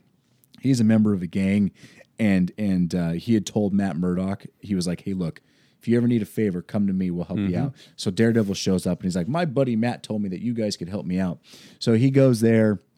And he ends up teaming up with this gang, and they find out who ended up stealing the car. Yeah, they take him to a chop shop, and they say, "This is the place where you want to." They find it, and right as they're starting to take it apart, Daredevil jumps in, breaks some windows, kicks a few butts. Then the car thieves jump in the car, drive off. Daredevil starts to chase it. The whole time he's doing this, he's complaining about traffic, how much he hates cars. And unfortunately, through the chasing, and as Daredevil goes to stop the bad guys and get the car back, the car ends up dinging its windshield, dinging the front bumper, pretty much getting destroyed. So the issue ends with Foggy telling Matt, "Well, Daredevil got us our car back, but unfortunately the car got ruined. But you know what? We had insurance. Insurance will pay for it." And Matt's like, "You know what? We had a car. It's okay. Everything's good. Oh, by the way, here's your gift for." They just got married, right? I guess so. Yeah. Like, here's your gift for your vacation or whatever. It's 2 plane tickets. So now you don't need to drive there. You can fly there. Yeah. Because flying is safer. Yeah. And that was pretty much the whole story. Yeah. Who were the creative team? Yes, the creative teams. And once again, it's not a bad comic book. It's just fluffy. It's just fluffy and silly. And we've been reading so much dark stuff right now that it kind of just jumped out as like not belonging in the Daredevil world. In anything. So let's see. Was it Bill Mantlo? The creative team is, I don't know. I don't have it on mine. Okay. You're going to have to pop it out real quick. Watch this. I'm going to pop it out real quick. Yeah, because I don't have... this book is only available in the floppy. It's not collected anywhere online. So Jamie had it, so I borrowed it from him. So I was going off of memory. I don't remember who's the creative team. Oh, yeah. It doesn't say on the first page. Does it say on the last page? I know it says it somewhere in here. Maybe it's in the back page. In the front page. All right, what do we got? Tony Salmon. Tony Salmon is the artist. And that's all it says. But it doesn't say if he wrote it as well. I guess he did. Oh, here we go. Yeah, it was Bill Mantlo. Bill Mantlo's story, Tony Salmon's art. And Jim Novak lettering. And Glynis Wein. Colors. That's the creative team. And then Daredevil also has a small appearance in Marvel Fanfare 31. 31, which is super small. I think it's like 4 pages. It's like 4 pages. It's called Daredevil the Call. Yeah. Norm Breyfogle. How do you say it? Breyfogle. Mm-hmm. Norm Breyfogle. He did the story, the art, everything. and the lettering. He just didn't do the coloring. That was by Paul Becton. Uh-huh. Some days you can't hear me. Some days you wake to sunshine and the world seems right and you stretch and yawn. So this is basically Matt waking up all happy. He's going to get a cab to court. Well, before that, he eats some bacon and eggs and toast. He does, yeah. He's got a big chipper smile on his face. He goes out, calls a taxi. Guess what? He gets a taxi on the very first try. This is awesome. Sometimes that happens. Well, anyways, while he's in the taxi driver is listening to the radio, and on the radio he hears that there's a robbery happening at a bank, and Matt's like, downtown fast. And then so he pays the cabbie, tells him to keep the change. You know, when he runs off, the cabbie's like, "Hey, I thought this guy was blind. How's he getting out of here so fast?" Daredevil goes into an alley, changes, shows up, ends up jumping into the cops are there. He breaks the glass, jumps into the bank, foils the robbery. Is about to get attacked by someone from behind, and then one of the people that was being used as a hostage ends up kicking and helping Daredevil along the way, and then they all smile and give thumbs up, and that's pretty much it. That's it, yeah. Norm Breyfogle, who is a great Batman artist. Oh, so good. I love his Batman. Yeah, it was Jim Aparo and Breyfogle. It's so funny how you don't hear the names, yeah. So when I read them, like Breyfogle, is that how you said it? I think so, yeah. I used to just garble it when I was a kid. It was Jim Aparo and Norm. Jim Aparo, right? See, yeah. I think it's Aparo. I don't know. It could be. I don't know what it is. Aparo sounds good. Oh, I was a big fan of him. Yeah, Breyfogle was on Detective and Jim Aparo was on Batman at that stage. And I collected Batman. I told you about how I had a list in my wallet of all the numbers. In case I went to a comic book shop, I could look through the back issues and find them. And good times. Good times. All right, well, there we go. That's it. That's Daredevil for this week. Yeah. 2 fascinating slices of Frank Miller scripted curiosities that we're not really sure where they fit, but they fit somewhere. They do. Not in the trash can. Thank you, Joshua. No, definitely not. Never, never. No, I like it all. I do. I was just joking when I said that, but I am a fan of the artwork in both of those is top notch. Yeah, Frank Miller experimenting a little bit with his graphics. Yeah, and Bill Sienkiewicz I love him. Bill Sienkiewicz, he did a great job. Very abstract, very fun. His Moon Knight is delightful. There we go. Yeah. All right, I'm Joshua. I'm Jamie. We just did Daredevil.